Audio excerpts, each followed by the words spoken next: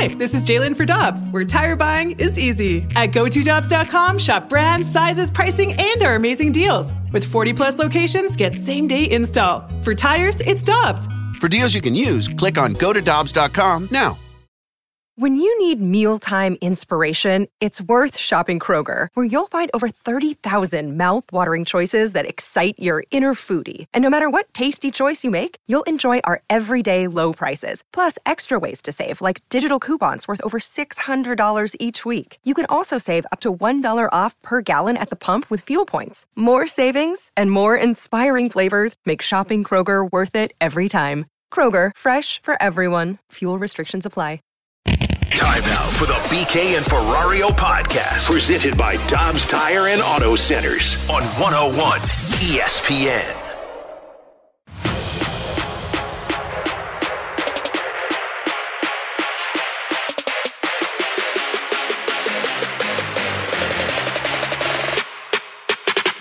Most likely, you might see them like the Blues this year. They might have the sell for the first time and not make the playoffs. On the ground, McMahon bounce it. Everybody's safe. Oh, a gift for the Cardinals in the seventh. And Goldschmidt's coming up with the bases loaded. Thank you. Ball four, a bases loaded walk. And how about this opportunity? The former Rocky, Nolan Arenado, could turn the game around with one swing. Swing drive! Hammer to left! The ball is off the base of the wall! Two-run score! Here comes Goldie! They're going to wave him! Here comes Profar's throw! Up the line! Arenado doubles home three! Oh, did the Cardinals need that? Cardinals won't fix this thing because they're just not that good. They're just not that good. The 0-2 pitch is on the way. He got him! What a win for the Cardinals! We are back, baby. We are back. We're back. Classic. Audio courtesy of Valley Sports Midwest, and they are back alongside Alex Ferrario and Tanner Hendrickson. I'm Brandon Kiley. It's BK and Ferrario here on 101 ESPN. Boys, I've been waiting for this moment since the moment that I woke up this morning with my alarm clock that I do not have on my phone. Hit the music, T-Bone. This magic moment. That was awesome. I loved that game. Everything about it, from the start to the finish, the comeback, everything about that game was just miraculous. For it to happen the same day where Vic called in and he said, hey, this team's going to be selling by the trade deadline. Just spectacular.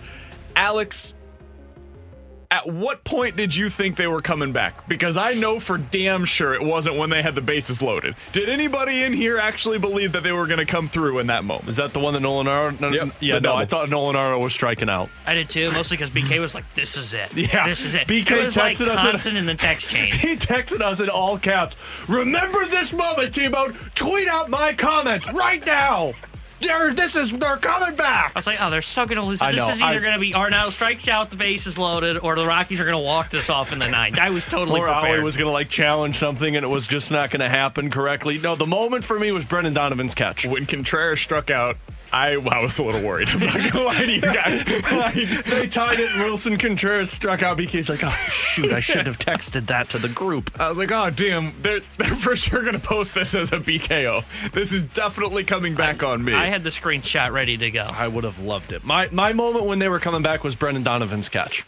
The Brendan Donovan catch in left field, to me, was a moment that, not to comp it to hockey, but it's that bounce that you're waiting to get. And when you get it, you're like, oh, now we're starting to get some luck. That catch by Brendan Donovan was like, all right, now we're starting to get things in our favor, because the last 3 games ago, that ball was going over the left fielder's head and it was going to be a base clearing hit.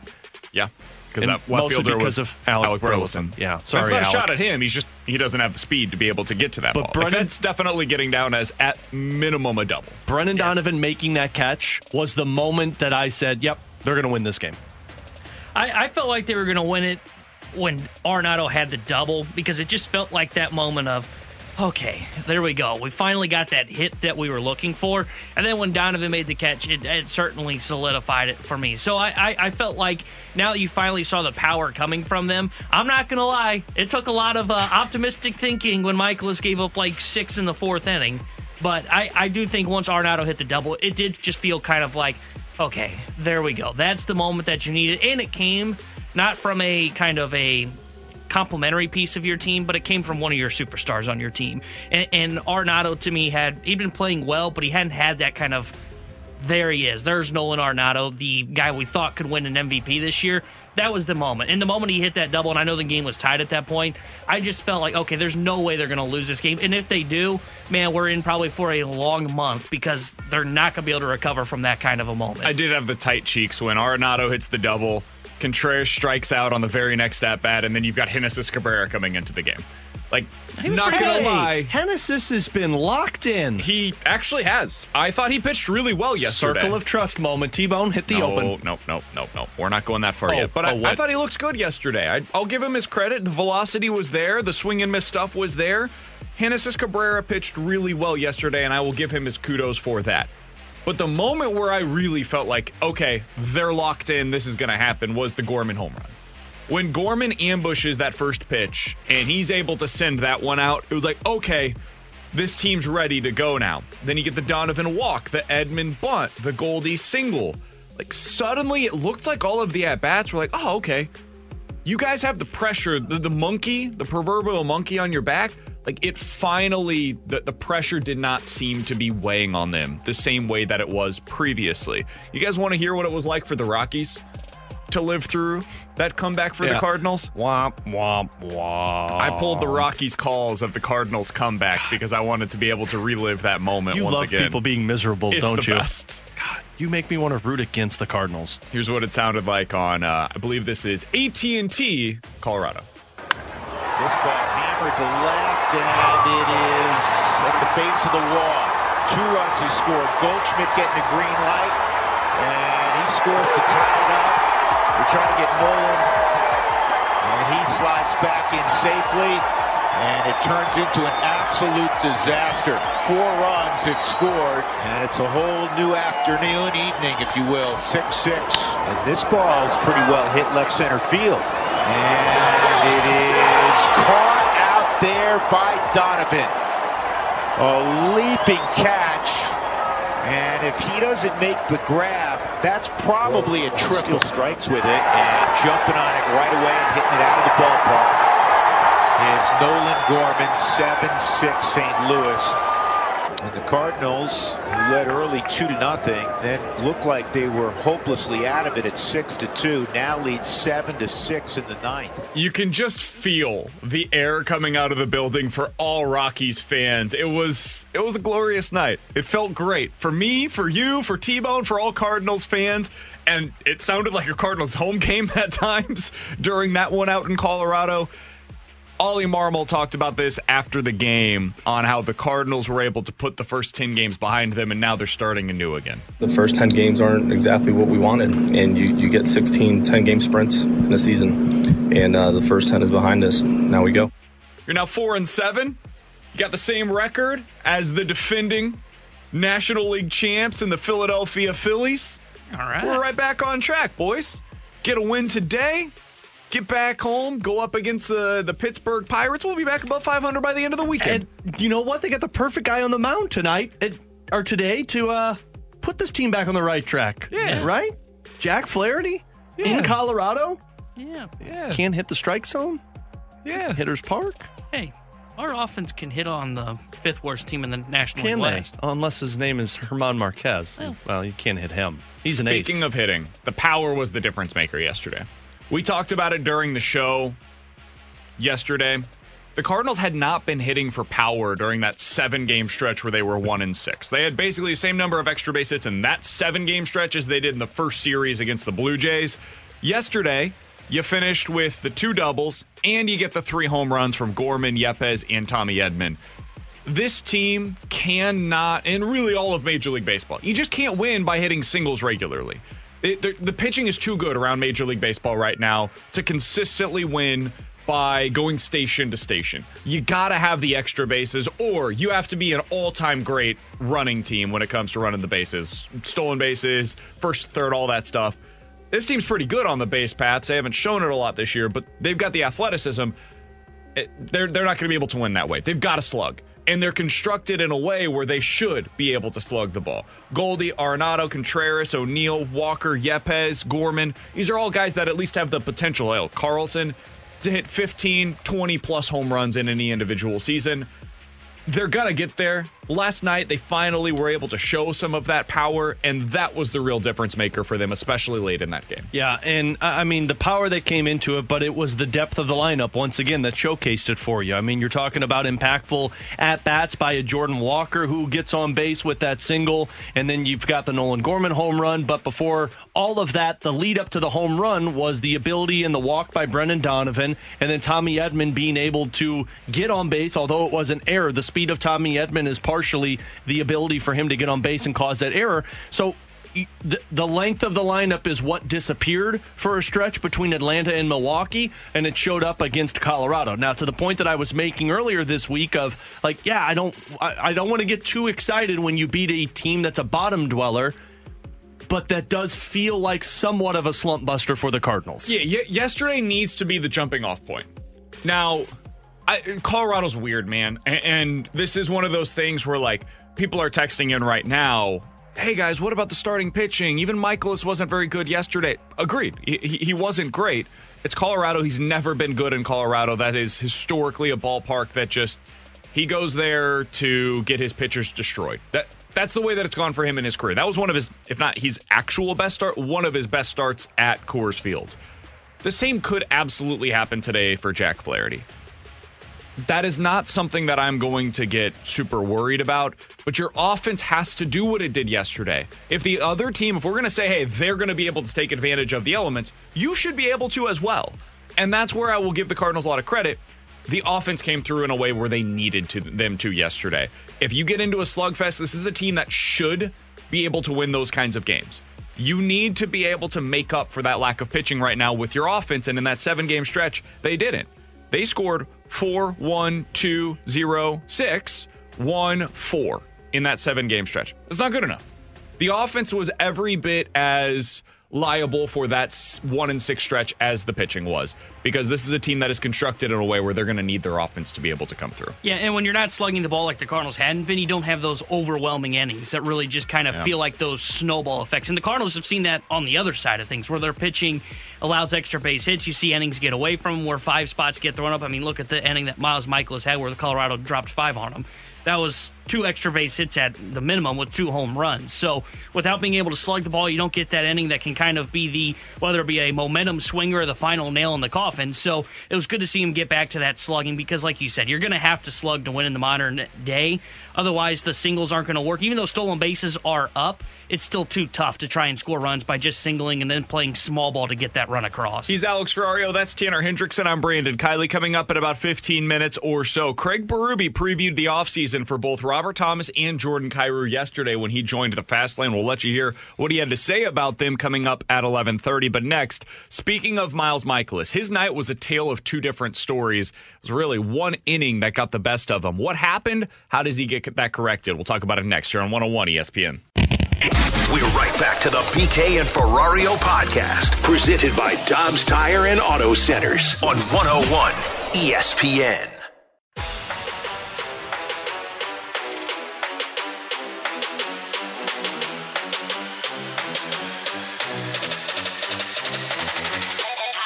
I didn't pitch as well as I'd like to, or probably as well as anyone would have liked me to, but some days you have bad games and I don't get the win, but the team does. And I think, at this point in the season and the way we've been scuffling a little bit out of the gate, I think that's just the most important thing is we got to win today. The hitters showed up. We got some, we put a good late rally together. That's great for the offense, and we played great defense, and my pitching will come around. I've been making good pitches and keep doing what I'm doing, and I'll have some good results. That was Miles Michaelis after the game last night. Audio courtesy of Valley Sports Midwest. Alongside Alex Ferrario and Tanner Hendrickson, I'm Brandon Kiley. It's BK and Ferrario here on 101 ESPN. It was really a tale of 2 stories last night for Miles Michaelis, Alex. It was the first 4 innings, and then it was the 5th inning. But let's only talk about the first 4. He gave up 5 hits, 1 earned run. It came on a homer, 3 strikeouts, 1 walk, and had thrown just 58 pitches. Like, all right, he's kind of cruising here a little bit. Great stuff. And then you get into the 5th inning. 5 hits, including a double, 2 home runs, 5 earned runs, gives up the walk as well, and he throws 30 pitches in that inning. It looked ugly for Miles Michaelis. Somebody on the text line said, yeah, BK says that the pitching wasn't great, but he also wants us to look at the back of the baseball card and totally disregard what we're seeing right now because that doesn't matter. What they did in the past does. First of all, true. Second of all, what you saw yesterday from Miles Mikolas was a reflection of Coors Field. That happens sometimes, man. I didn't think that he was bad yesterday. I also didn't think he was great. I'm not going to sit here and be a fraud and tell you that, hey, Miles Mikolas had such an awesome day and he deserved so much better. No, he wasn't great yesterday. I think he'll be a lot better, though. He said yesterday after the game that he thinks that if he continue playing the way or pitching the way that he did yesterday, eventually the results will get there. He basically compared it to a blackjack game. Alex, I know you're a big blackjack guy. When you're playing blackjack, you don't just randomly change the way that you're playing because you're behind. That's a surefire way to start losing a whole hell of a lot of money.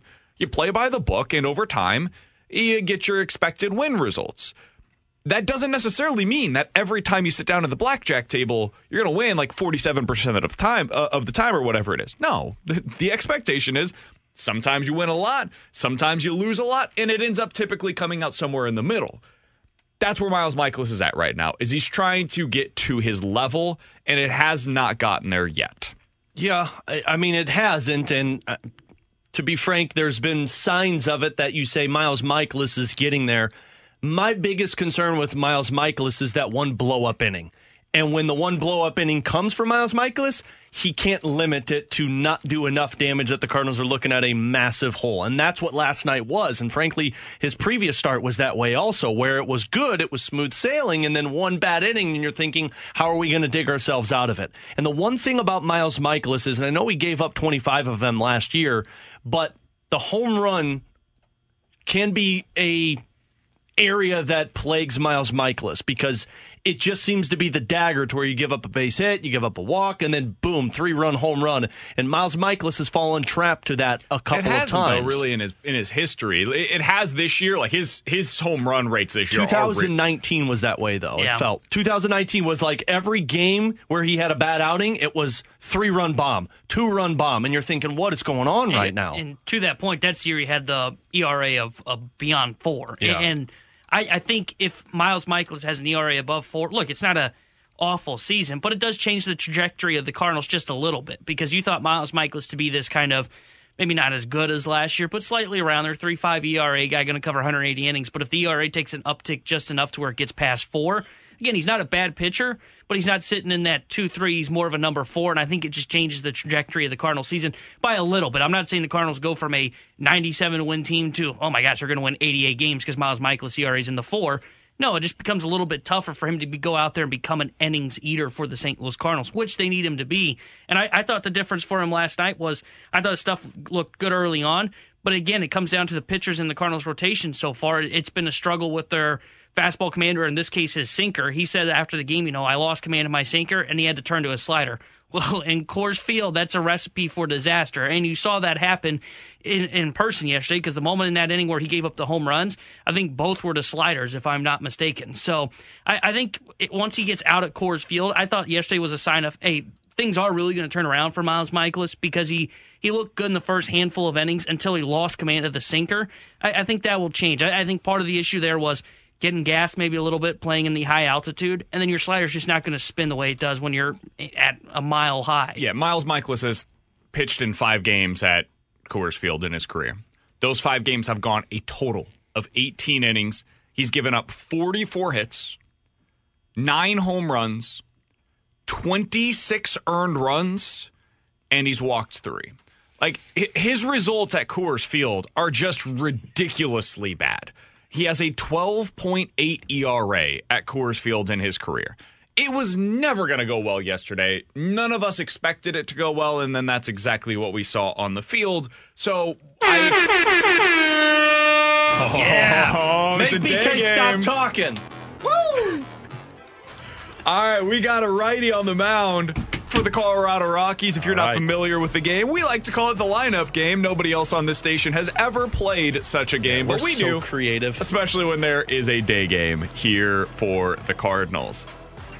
Alex, yes, it's a day game. Brandon, we got Jose Urena on the mound for the Colorado Rockies. He is not particularly good. He is a right-handed pitcher, though. He has a 14 ERA on the season. Cardinals lineup should have a lot of success today. God damn, he's got a 14 ERA on the season? It's not what you Cardinals are going to get no. That's Michaelis numbers right there. That's worse than Michaelis numbers. I don't think that was possible. I don't think that you're going to see Brendan Donovan get another day off. I would assume he's going to be leading off. Do you agree?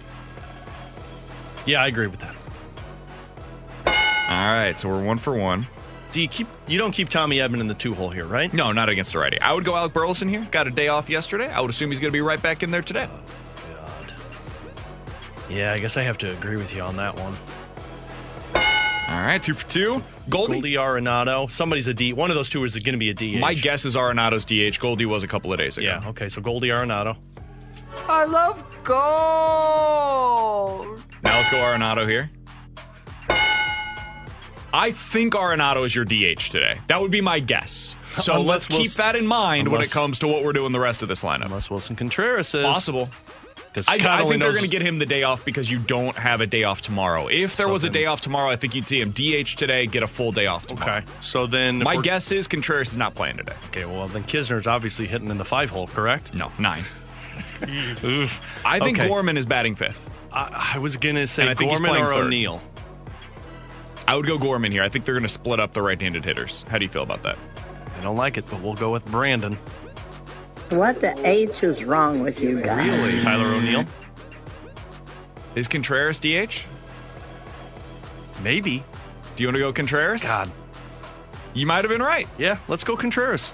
Wilson! Wilson! Okay. Wilson! Wilson! All right. Can you tell us, do we want to find out now if he's the DH, or we got to keep moving forward? No, we got to keep going. That's the name of the game. Stupid. All right, so this is Gorman. This is Gorman? Yeah. So then O'Neill. Oh, this is a question. Do you think they're giving Walker his first day off? No, not with the hit streak going. Well, Ali even said a postgame last night. He said he's taking good at-bats, and we're going to keep this rolling. I don't think you're not giving him the day off. Think it's O'Neill or Carlson in center today? They said yesterday that Carlson was still getting treatment for his neck. And I felt like O'Neill had a good at-bat. Go O'Neill here? Yeah, I'll go O'Neill here. Okay. So then this is Jordan Walker. I don't see him having a day off. Walk it like I talk it, talk it. Walk it like I talk it, ayy. Walk it like I talk it, walk it like I talk it. Nice, it gets the hips moving. All right, Edman center, at shortstop. Or is this Kisner? Nah, Edman. So Wilson's not the DH. Or are you going to say Brendan Donovan's going to be? Kisner's going to be batting 9th. I thought we were at the 9 spot. We're at 8, right? No, you're at 9. We're at 9. We are? Walker was 8. Who? Donovan, Burleson. Are they going Goldie Arenado, Contreras. Gorman, Tyler. Okay. Gorman, wow. O'Neill, Walker. I guess Contreras is catching today? I guess they really want this win. Gotta get a series win, so show me Edman. You're wrong. Okay, so Edman's not playing today. Kisner's playing today, and you got Donovan at shortstop. I'm very curious to see how they constructed this lineup. Ooh. So who are you going with here, 9? Kisner. What a shame. Oh, God, is Taylor Motter back in the lineup? Oh, God. Taylor Motter. You hit the nail on the head. God, what a terrible lineup. Today's starting lineup. This is how they lose. There's no way. In the series finale against Colorado, Brendan Donovan will lead things off at shortstop. Alec Burleson bats second and left. Paul Goldschmidt at first base. Nolan Arenado bats cleanup as the DH today. Wilson Contreras will bat 5th as the catcher. Second base, Nolan Gorman. 7th, center fielder Tyler O'Neill. Batting 8th, the right fielder Jordan Walker. And batting 9th, everybody's favorite, the third baseman Taylor Motter with third Jack base? Flaherty on the mound. Okay, hold on. Can we talk about this? Motter at third base? What's your issue? What do you mean, what's my issue? What's your issue thinking that this is a normal lineup? I mean, Motter's better than Kisner. On the bat side, yeah. Why isn't Juan Yepes in the lineup today? He only hit a home run yesterday, and he didn't run to second base hard enough. He should have had a double. He was dogging I ask this in all sincerity. Is Juan Yepes going to be on this team after the All-Star break? Juan Yepes? Oh, like via trade? Yeah. Like, this team clearly does not value him the way that we thought. Because otherwise he would be starting today at third base. I'm not telling you he's a good defensive player. He's not. Neither is Taylor Motter at third base. This is kind of weird, right? This is absolutely weird because even so, like, let's take the Juan Yepez scenario out of this. I would have more so thought Nolan Gorman was going to be playing third base and Mott'd be at second base. Yeah, I think it's twofold. One, I think it's a lack of trust with Juan Yepez, probably defensively at third base. And two, I think it is. I do think they want to see more of Motter because I think they're hoping that maybe he can be the reason they don't bring Paul DeJong back. I mean, Paul DeJong is 1 for 12 in his rehab stint, and he had 3 strikeouts against Memphis yesterday, and he did not hit the ball well when he was in. Couldn't I argue that I also want to see what Juan Yepez can do for that exact same role? I know, and then but eventually, when Nootbaar gets back, you send Taylor Motter down, and then when DeJong's ready to go, you just DFA him because Juan Yepez has captured that role. I want to see what he can do defensively. I don't think they view him as a third baseman. They saw it last year. I don't think they liked it. I don't either, but I think that he's better when you combine his bat plus his defense.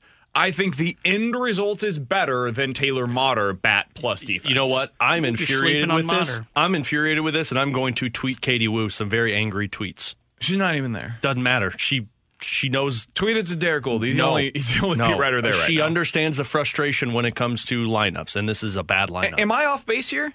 No, because I'm confused by it. And why is Taylor Motter getting any at-bats over Juan Yepez? They obviously love Taylor Motter.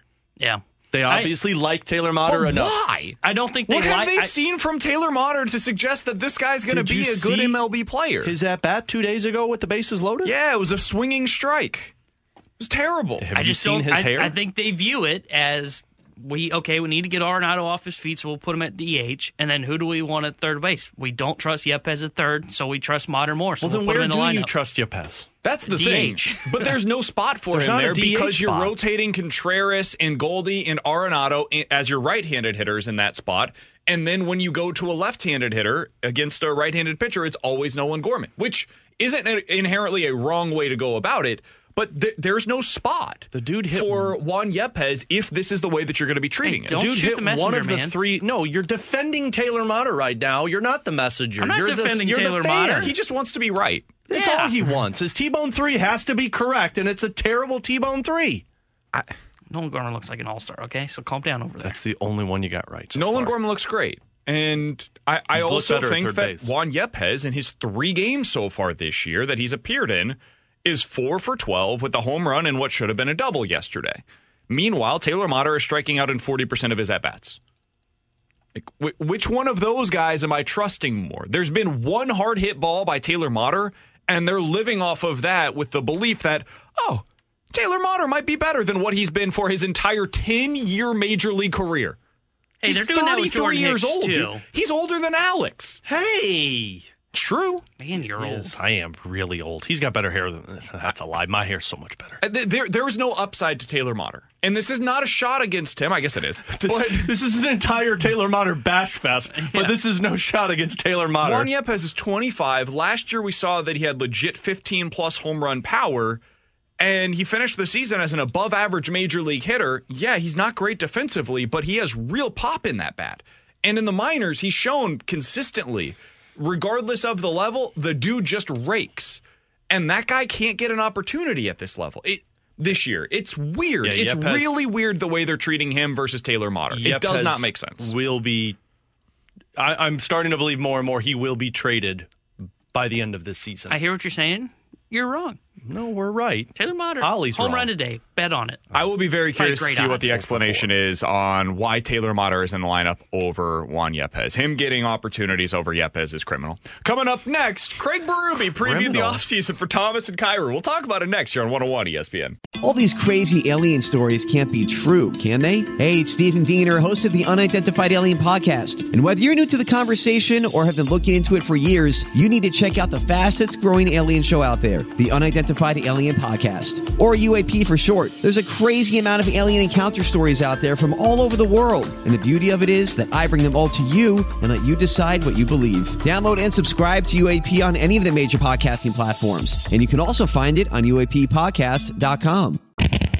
We're right back to the BK and Ferrario podcast, presented by Dobbs Tire and Auto Centers on 101 ESPN.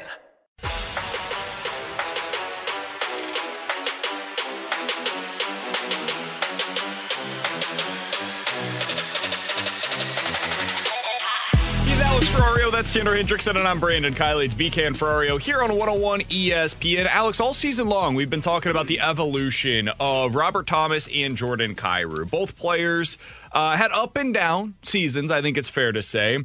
Defensively, I'm not sure that Thomas took the step that the team was hoping for, and Kyrou certainly defensively did not take the step that they were looking for. He actually took a step backwards. Yeah, he was doing the Michael Jackson reverse. Jordan Kyrou, though, has 37 goals, and Robert Thomas has 63 points in 71 games. So there is real reason for optimism behind both players' seasons. Craig Berube joined the Fast Lane yesterday, and he was answering a question on what the next step is for both of those players. But when we heard this, Alex, both of us had the exact same reaction. That's the offseason plan for both of those guys. Yeah, I think leadership for sure is part of the next step. And, if you want to be a leader, you got to play a certain way and you got to lead by example. And I think that they got to take the next steps and with their game, managing it better, doing what's best for the team at the right time. That might cost you some points because you're playing good defense and you're sacrificing. It's all about, giving more and taking less, right?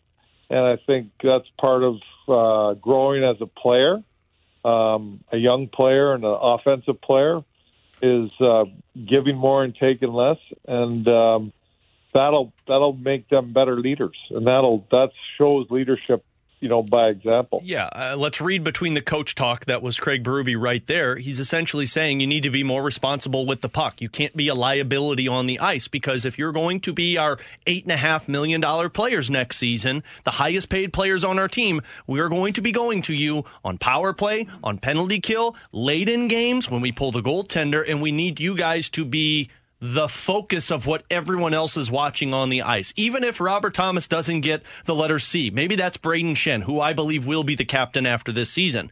It's going to be on those guys and how they perform on the ice and take that step from being a younger player in the National Hockey League to now you're one of the vets. I didn't pull the audio, but I had a great conversation with Bill Guerin on Saturday on my pregame show, of course, the general manager for the Minnesota Wild, and I asked him about, young players like Jordan Kyrou and Robert Thomas and that transition, and he said, all I can do is speak from experience, and he said, when I was a player and I played on the roster with the New Jersey Devils that had guys like Scott Stevens and Ken Danico, a team that was always going for Stanley Cups, he said, at one point I looked at myself and said, I can only be a rookie for so long. Now I need to take that step into a leader, into an NHL vet. That's what Craig Berube wants from these guys starting as soon as the season ends with their off-season workouts, leading into training camp, and then to once the regular season begins. Yeah, we've talked about it in the past. You don't need Jordan Kyrou or Robert Thomas to become the best defensive players in the National Hockey League. You just can't have them become liabilities all the time out there on the ice. And that's where that kind of not only just taking the leadership role, but also growing and playing that 200-foot style game and setting an example, because that's what Craig Berube wants to see, is less of him having to get on Jordan Kyrou or Robert Thomas for not playing that 200-foot game, and it just becoming kind of natural for them back-checking all the time and giving 100% going back there. So that's their next step, because offensively they've both got the talent. I mean, you look at Jordan Kyrou, if he gets 3 goals, he's at 40 this season in the last 2 games of the season. It's just getting rid of some of those lackadaisical moments where Craig Berube has to call him out, whether it be publicly in the media, having the shouting matches at the bench, or just getting into them in the locker room. Those are just the moments that you cut back from,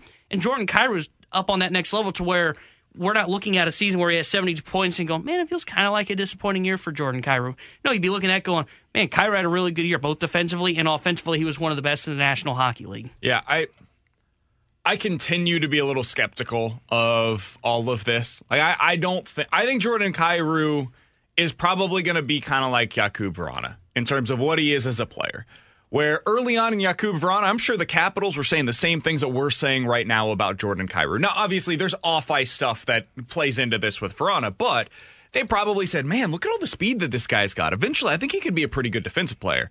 And it never happened. He's just a really good goal-scoring producer, and that's who he is as a player, and they accepted it, and now he's on his 3rd team. But I think with Jordan Kyrou, if he is simply a below-average defensive player, like just not a complete liability every time that he's on the ice, that's pretty much what I'm hoping for with him. Because right now, this year, there have been moments, Alex, you've mentioned them, we've talked about them on the air, where it's like, yikes, that guy can't even be on the ice in a high leverage situation because of how bad he is in certain moments defensively. Robert Thomas is the one that I'm really curious about. I think this is a big offseason for Robert Thomas, man. People have talked about him as the future captain of the team. I hope they don't do that, honestly, because I feel like this year the pressure of the contract got to Thomas and Kyrou a little bit early on in the season. I do think there's real pressure that comes along with having the C on your chest. I think it's symbolic more than anything, and I don't think you need that symbolic pressure on Robert Thomas. I think he needs to go into next season just ready to play his game. So put an A on his chest and let him go out there and be the presence that we've seen from him in the past. I hope he plays a little bit more free, and he is the guy that does have the upside of being a full 200-foot player. I don't feel like there have been as many moments this year where I say to myself, okay, I get it. Penalty kill, all situations, really good defensively. Everything about it makes sense. Robert Thomas is as good as expected. I think he's taken a little bit of a step back defensively this year. I think his offensive game's been as good as ever. Defensively, though, I'm not sure he's been as good in his own zone, and that is something that going into next year, I would like to see him improve upon. Yeah, and that's how he goes to being the next, a top 20 center in the NHL. He's got that capability, and it requires him getting better defensively. And he was that guy last season, and he wasn't this guy this season. I think a lot of that has to be just this in-between period that a lot of players were playing at for the length of this season, and some of it is injuries with Robert Thomas. I know Joey spoke about it, that he's been dealing with something that's kind of nagged for the last few months, and it's just a matter of fighting through that. I'm with you. Don't give him the C. He's 23 years old. That C, there's so much more that goes into it, and I know a lot of people say, the letters mean nothing. It's more you're a leader with or without the letter. But it's more of the off-ice stuff that you're going about with the letter C of, dealing with the media responsibility. And it's also some of the charity stuff that you're doing with fans and things like that. And sometimes guys who have been in the league longer know how to manage that. Other guys who, like a Robert Thomas, is 23, is still learning the ropes of the NHL. It just depends on if they feel like he can handle that. The way I view both of those is they're elite players. I mean, both have the potential to be 100-point players in the NHL, especially now where I think there's 12 guys that are going to finish the season with 100 points in the NHL. That's the trend the NHL is going. A lot of offense.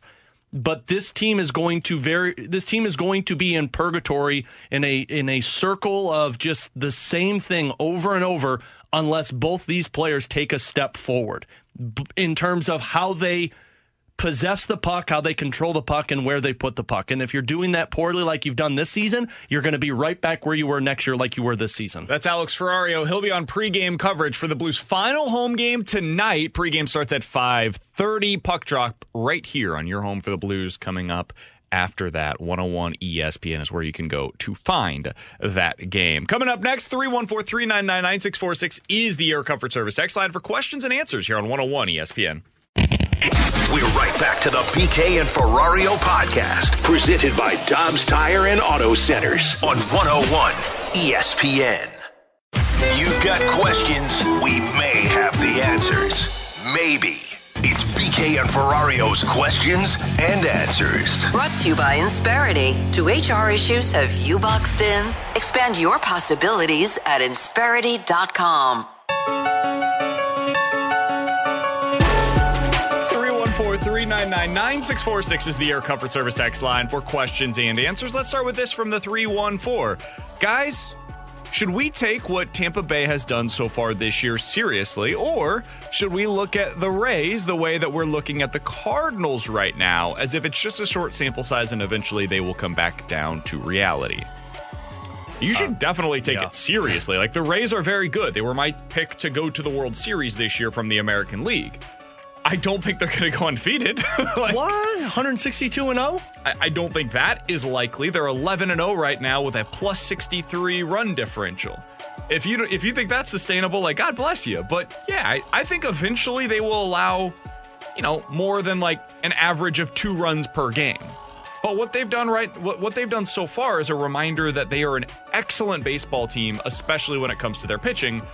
Oh, by the way, they've played Detroit, Washington, Oakland, and Boston so far this year. That helps. Yeah, I would say believe in it. I heard one of their field reporter on Bally Sports, I heard her talking on on pregame where she said like 9-10 wins in a row don't happen accidentally. Even if you're playing against these bad teams, their pitching is outstanding. They've got legit studs, and they don't even have Tyler Glass now, who's starting the year injured.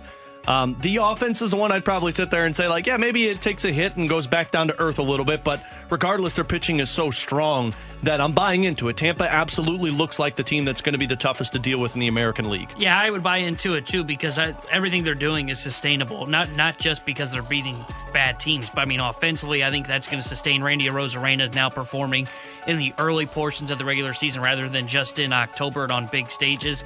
You look at their bullpen's awesome. Oh, and by the way, Wander Franco's healthy again, and that's a huge piece for their offense. So I look at them, I think it's sustainable. I was kind of skeptical of them early in the year just because I didn't know about their pitching behind what's his name, McClanahan. And then I also was like, can their bullpen really be that good? And offensively, what will they look like if Franco doesn't bounce back? And they've exceeded all my expectations. I think they're going to finish the best team in the American League with 100-plus wins. Good thing they didn't give that Wander Franco a contract extension. Yeah, great thing. It's overrated. All right, from the 314, guys, did you watch any of the play-in tournament last night in the NBA? And if so, where did the Lakers Timberwolves rank among the worst offensive performances you've ever seen? Guys, don't ask Tanner and I. We boycott play-in tournaments. I know Tanner does. I'll give my spiel in a second. The fourth quarter and overtime was among the worst offensive stretches of basketball I think I've ever seen.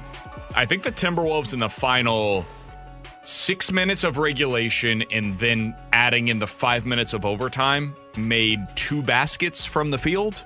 They had the 3 points from the terrible Anthony Davis 3, or the foul on the 3, and then in overtime they got 4 points. It was horrendous. I really liked the Lakers. I told you guys in my FanDuel read, hey, take the Lakers 10-1 to win the West. Why not? It's so wide open this year. The odds are there for them.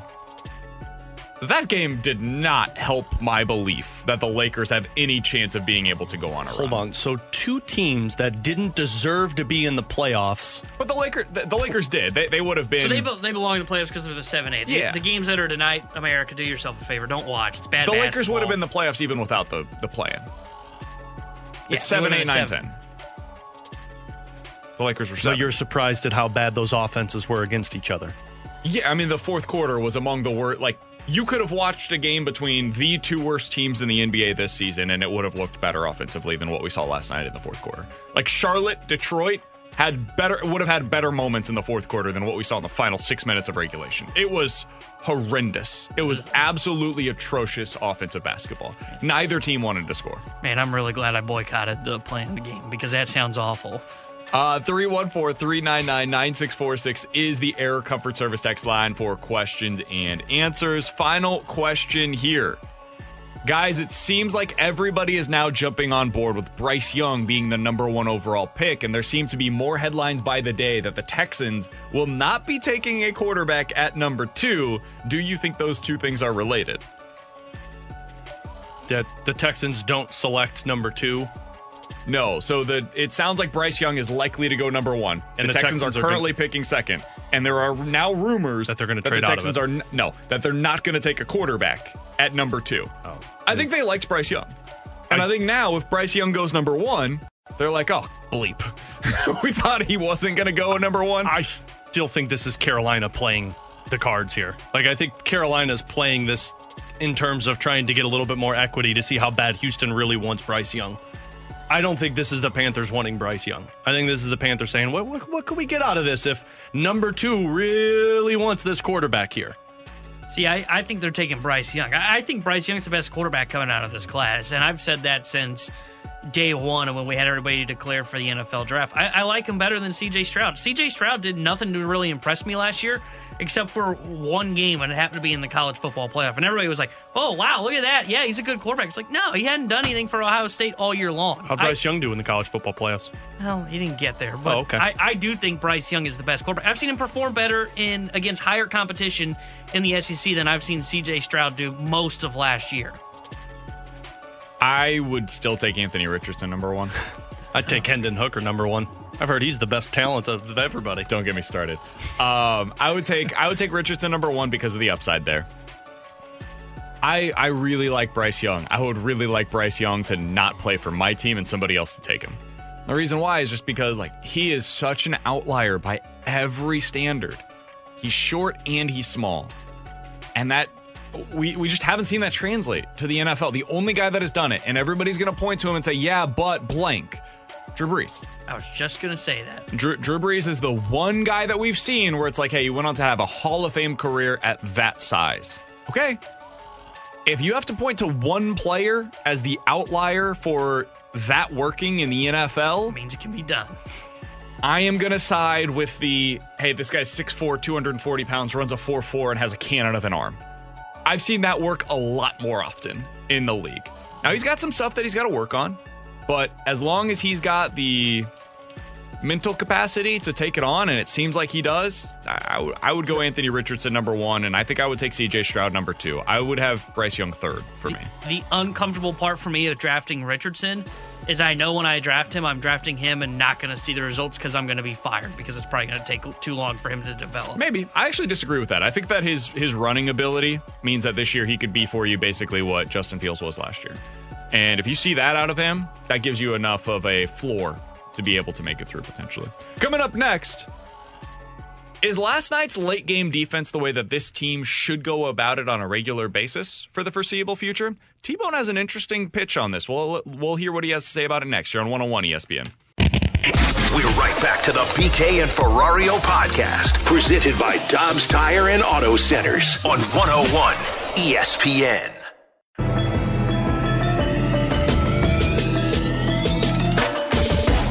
And he unloads toward left. Donovan on the run. Still going. Leaps up. And he makes a great grab on the warning track. Oh, baby, might be a game saver. It's just impressive. You tell him he's going to play left field. He goes out there, shags a couple balls, and then comes up with that play. This is a guy that, regardless of what you ask him to do, he just goes and does it. But that was a big play. Alongside Alex Ferrario and Tanner Hendrickson, I'm Brandon Kiley. That audio courtesy of Bally Sports Midwest. Huge catch from Brendan Donovan last night in left field. And T-Bone, we were talking last night during the game. You brought up something that I found to be really interesting. Is there a scenario where this team's best defensive alignment actually includes Donovan playing more in left field? Sounds odd when you first hear it, but explain that to the audience. Yeah, so, I mean, we talked about it in the open. You know, if that's Alec Burleson, who's in left field today because it's a right-handed pitcher on the mound. Yesterday was a lefty, so Burleson's not in the lineup, so you get all your right-handed bats in there. I don't think Alec Burleson makes that catch in left field last night. And that was a big moment in the game, in last night's game. So the way that you can keep Burleson in the lineup along with Gorman and Donovan, who they really like against right-handed pitching, and I think we're seeing all three of them in the lineup again today. You can put Donovan in left field like he was last night, and instead of having Gorman DH, you have Gorman play second base, and then you have Burleson serve as the everyday DH role against right-handed pitching. And I think it's the best alignment to go about it because, one, you keep all three bats in the lineup, and we've seen Alec Burleson's played really well in the early portion of the year, and I honestly think it's a much better defensive alignment. I know a lot of people will say, Nolan Gorman at second base, he's not good defensively. I think Gorman's been pretty good defensively. I thought he showed increased range in spring training, and I think we've seen him, once or twice there so far in the regular season, and I don't think he's been noticeably bad. So for that weird... that weird play from the other night. The rundown play. That was a mistake, but I think that was more of just a second-year kid making that mistake. I don't think it ever happens again, or at least it shouldn't happen again. I just think this is your better defensive alignment in terms of keeping those three bats in the lineup. If Burleson goes cold, I think then you switch back to Gorman being the DH, put Donovan at second, and honestly, you shift Tyler O'Neill to left and put Carlson in center because that's probably your best all-around outfield alignment. But I really want to see Donovan get more playing time in left field. He's the Swiss Army knife for a reason, and I think he can be out there in the outfield, provide better defense than what Burleson is. And I think Burleson's upside, honestly, is probably always going to be a everyday DH that can probably fill in the outfield in a pinch and also fill in at first base in a pinch. I like it, but what happens when Newpar's healthy? Then are you just going back to what it was before? Yeah.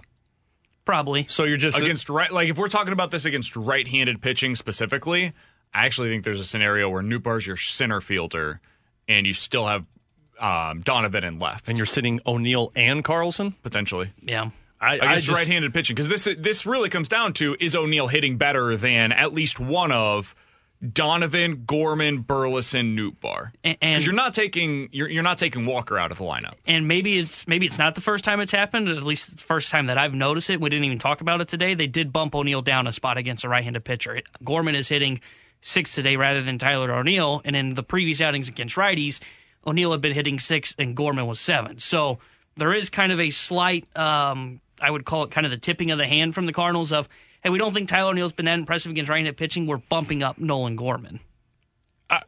Like I said, I've enjoyed Brendan Donovan in left field because as well as Alec Burleson has hit, him in left field is a little infuriating because you're talking about some of those fly balls, those situations where it looks like it's a little bit of a labor. I just don't see the scenario where you're sitting both O'Neill and Carlson, even if they're struggling against righties and you want those bats in there, because it does seem like they have all of the hope in the world with those two guys that they're going to get right, that they're going to keep one of those in the outfield moving forward. So, I mean, against lefties, this is a very different conversation because all of these guys suddenly become like either bench bats or complementary pieces at the bottom of your order against lefties. But it's really against the right-handed pitching. Like, they've already shown a hesitance to put Dylan Carlson out there against righties. He's had, I think it's 3 starts so far this year against right-handed pitching on the season. Tyler O'Neill is really the question of, like, Tyler.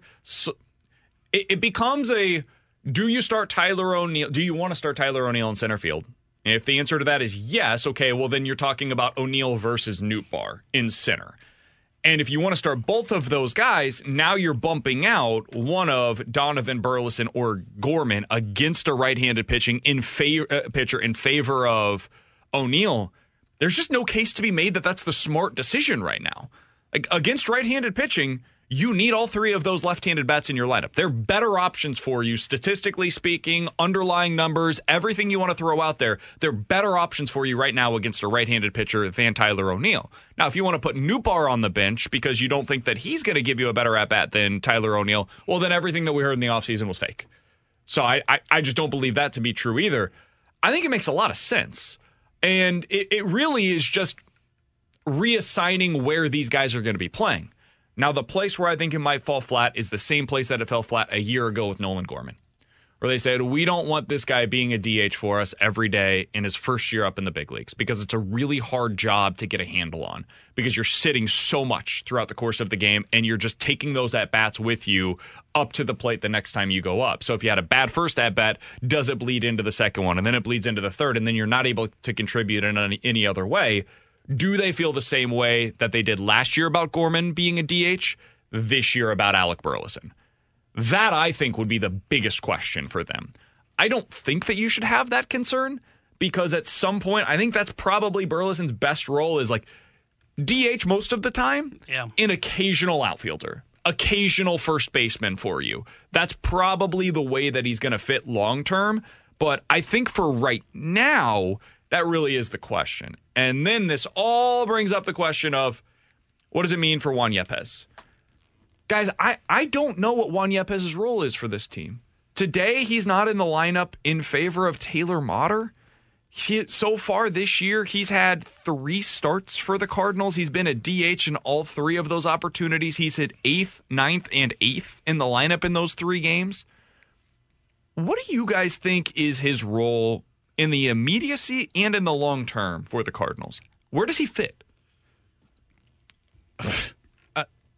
Emergency player for the Cardinals. Like when an injury pops up, we'll bring Juan Yepez up, and then when we need somebody to fill a role for us because we're out of options, then there's Juan Yepez. Or maybe bench bat late into games where we feel like he can come through. I mean, I've said before, like there is some of it that reminds me of Matt Adams, although Alec Burleson does the exact same with that.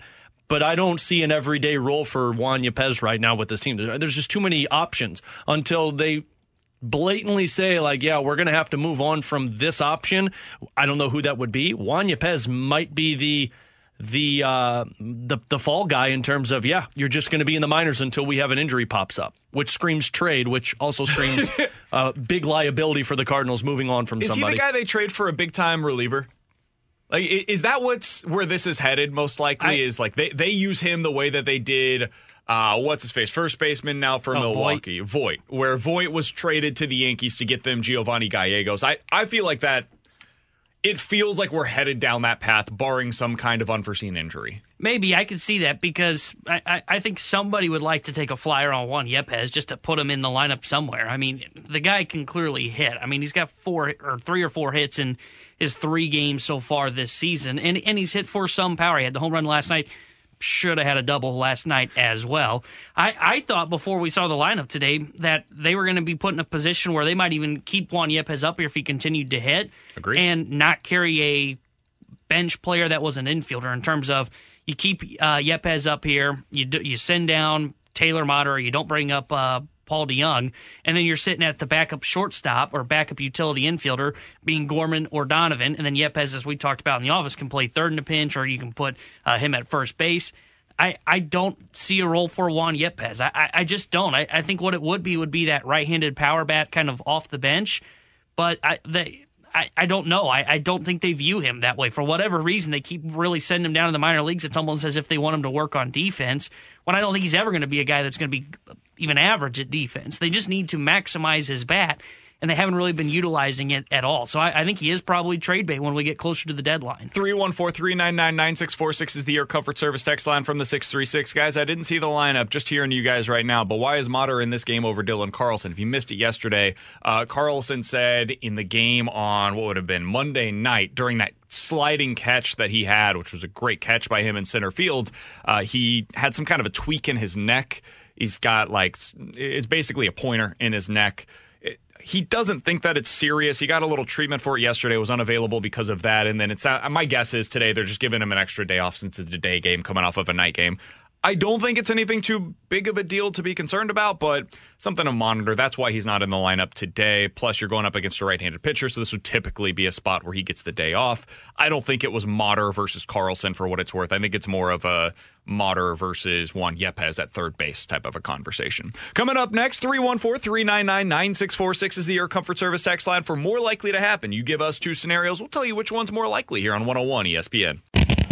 We're right back to the BK and Ferrario podcast, presented by Dobbs Tire and Auto Centers on 101 ESPN.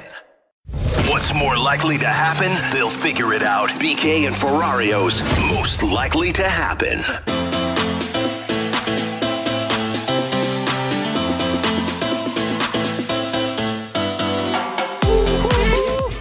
314-399-9646 is the Air Comfort Service text line in 10 minutes. We're going to be joined by Jim Leyland, 3-time Manager of the Year and a World Series champion. I always love catching up with Jim Leyland. He was a manager for both the Rockies and the Pirates, the Cardinals' current and next opponent. So we'll talk to Jim Leyland about a number of things coming up here in about 10 minutes or so.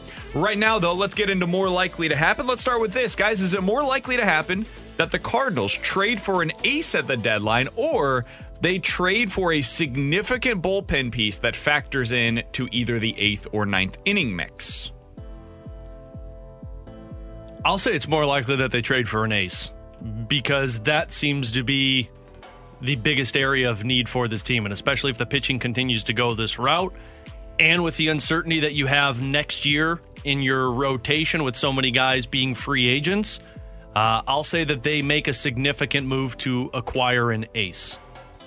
And it's still Bieber or Nola for me. Those are the 2 guys. I'm going to go more likely it's a bullpen arm. I don't think they're getting the ace till the offseason, and I think that's what makes this season that's probably going to ultimately end up being disappointing in a lot of Cardinals fans' eyes. I just don't see an ace market developing. I mean, everybody that we're talking about, you just mentioned Nola and Bieber. Well, if I'm the Guardians, I'm not trading you Nola, Bieber, because we're going to be a playoff team, and we think with Bieber and McKenzie, we can go on a run in the playoffs because we got 2 aces. If I'm the Phillies and I think they're going to get back into this race. I know they're 4-7. I'm not trading away Aaron Nola when he could be a guy that could help get us to the World Series like he did last year. So I have trouble seeing an ace market really developing because a lot of these teams that are going to be sellers don't really have arms. The only guy I could see maybe having that conversation is Logan Webb, but I think he's got years of control in San Francisco. Sounds like they want to bring him back. So I think it's an offseason issue. The Cardinals are going to have to get that ace, and that's where Nola, for me, comes in the conversation. And that's why I think you have to build a modern bullpen and get basically 7 guys with swing and miss stuff. I'm not saying the bullpen's been bad, but you just add more repertoire to it. Yeah, I think it's more likely that they add the bullpen piece because there's more guys that are available that are 8th or 9th inning players at the trade deadline. I mean, if we're just looking around at the likely names to be available at the trade deadline, guys, who's the starter that immediately comes to mind for you that you say, hey, he's a number one and he might be available at the deadline? Is there anybody? I believe Nola, because if the Phillies are just in this middling spot and they know that they're not going to be able to re-sign him, I could see him moving Nola to get some type of assets. There's nobody for me because I don't think they would move Nola because that's not a Dombrowski move.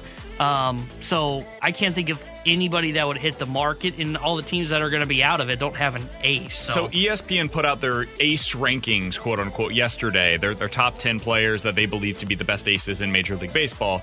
We'll go through these really quickly. You guys tell me if you guys think that they are likely to be available at the trade deadline. Yes or no? Sandy Alcantara. No. Jacob deGrom. No. Garrett Cole. No. Corbin Burns. No. Shohei Ohtani. Yes, but you can't get him. Yeah. No. Dylan Cease. He might be available, but I'd be surprised because of his control. Aaron Nola, maybe. Zach Wheeler. No. Shane McClanahan. Definitely not. Max Scherzer. No. That's it. The only name on there that even seems possible, and it's a remote possibility, is Aaron Nola. Other guys on this list: Carlos Rodon, nope. Justin Verlander, nope. Julio Urias, no. Brandon Woodruff, maybe, but they ain't trading him to you. Max Fried, no. Strider, no. Manoah, no. It's really hard to get these guys. Maybe Shane Bieber, but the Guardians aren't expected to be terrible this year. Maybe Logan Webb, but he has a bunch of control remaining on his contract. I just don't know where you're getting this guy. Maybe Zach Gallen becomes available, but why are the Diamondbacks doing that? If so, they're just in this perennial rebuild. It's hard to find the name that is obvious for the Cardinals to be able to acquire. So I would always say that it is more likely to be a bullpen arm. 314-399-9646 is the Air Comfort Service text line for more likely to happen. Guys, more likely to happen. The Texans take a non-quarterback at number 2 overall, or the Texans trade out of the number 2 overall pick. I'll say it's more likely that they take a non-quarterback because then they'll look at it as take somebody who's impactful on the defensive side at number 2 and maybe somebody still floating around there at 13. They have the 13th one, right? 12th. Yeah, so right Anthony Richardson, Will Levis if he's still available, or maybe it is Hendon Hooker if they have faith there. So I'll say it's more likely they take somebody else at 2. So I think it is more likely they take somebody else at 2 because I could see where they try to make the argument of, oh, hey, we're going to get one of these, a great pass rusher, a great defensive player, and when we're bad, we can hopefully get the number 1 pick and draft Caleb Williams next year. I don't think they're going to take a quarterback, though. That's the one part I do disagree with. If you're not going to take somebody at 2, I don't think you're reaching for somebody at 13 if they're there. So I do think it's more likely that they're going to draft somebody else, and it just feels like a Texans move. I just don't understand why you would not take a quarterback. Like, if you're... I think it's more likely they trade out of the pick. Because if you're at 2 overall and you've got an opportunity to take one of these guys, you got to do it, man. You just got to do it. I think it would be a horrendous decision to go either of these directions. Take the guy. And if they fail, then guess what? You're going to be terrible again this year because the rest of your roster isn't particularly good. And next year, you take another one. And you keep swinging. You keep swinging until you get the guy. You do what the Cardinals did when they took Josh Rosen. It failed. They were horrendous. And then they ended up taking Kyler Murray. Now, they locked themselves into Kyler Murray, and there's real questions about that. But they at least made the right decision in moving on from Josh Rosen and getting a guy that is significantly better, regardless of our thoughts on him, in Kyler Murray. So I think they'd be making a mistake in either of these directions, but I think it's better to trade out and get more assets than to take one of these non-quarterbacks at that spot. Coming up in 15 minutes, we're diving into the junk drawer. But next, Jim Leyland is a World Series champion. He's a 3-time Manager of the Year. Want to ask him what it's like to manage a team with this kind of talent on it. He's had some good ones over the years. How do you find a way to make sure that everybody's getting the at-bats necessary? And what are Jim Leyland's thoughts on having a young guy be that DH? We'll talk to him about that coming up next here on 101 ESPN. We're right back to the BK and Ferrario podcast, presented by Dobbs Tire and Auto Centers on 101 ESPN.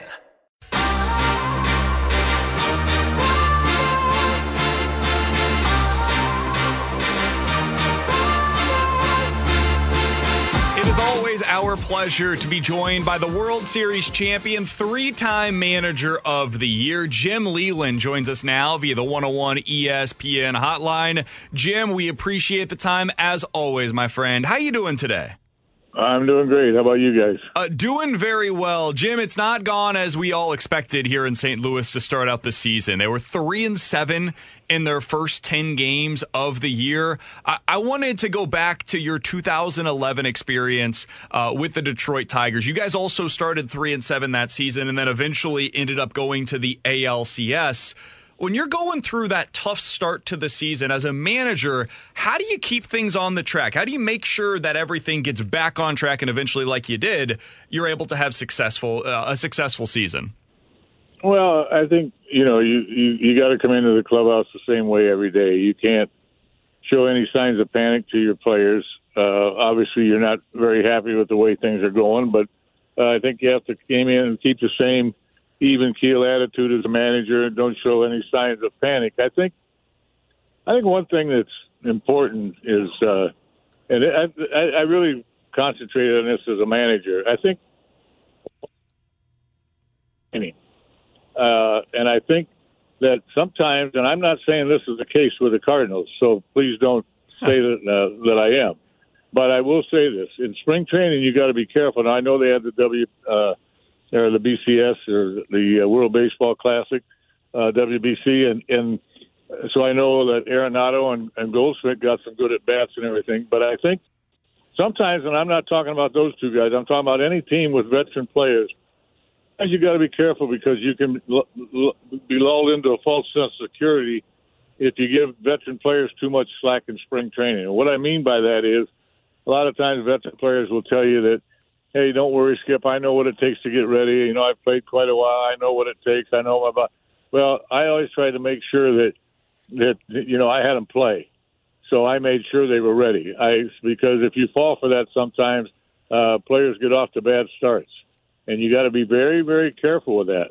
I think it's a really big point that you don't slack off in spring training. You come in of a nice winter and after a big season, and all of a sudden you relax the way you run your spring training. That's very dangerous. So I always had my players play in spring training because I think that was my number one goal in spring training. Have the guys that I know are going to be playing for me, I want them ready to play on opening day. Jim, you mentioned the panic if, it doesn't start out the way that you wanted to. If you sense that panic in players in the clubhouse early in the season, is there anything a manager can do to ease that? Well, I don't know that the players really panic as much as people think they do. I mean, the players that have been good and have good track records, they know at the end of the day if their numbers and everything is going to be there, the wins are going to come. In the Cardinals' case, they have a very, very good team. So, I wouldn't worry about that too much at this point. I think the players probably are not going to panic. You might see some young players that panic a little bit, that are getting their first opportunity or something, but generally veteran players won't panic. Jim, you mentioned your experience at the WBC back in 2017. You had Goldie, you had Arenado. What was your experience like with those two guys? What whether it just be off the field or your experience watching them on it, what stood out about those two players when you were able to be with them?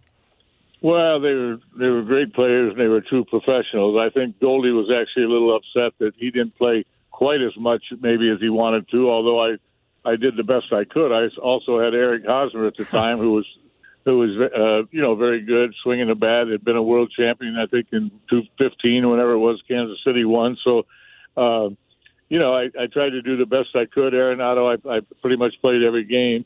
They're true professionals, and they're both great players. They're superstars. There's no question about it. Great guys, really good guys, and very professional on and off the field. I love both of them. And like I said, I felt kind of bad because I think Goldie was a little upset that maybe he didn't get as many at-bats as he wanted to. But in those situations, when you're managing a situation like that, you just do the best you can. There was a couple other players that didn't get as many at-bats as they wanted to, but those two guys were a couple of younger players. So you do the best you can. You can't please everybody. And the best thing about that was we won the whole thing. And a follow-up on that, you guys had a lot of success, of course, as you mentioned there.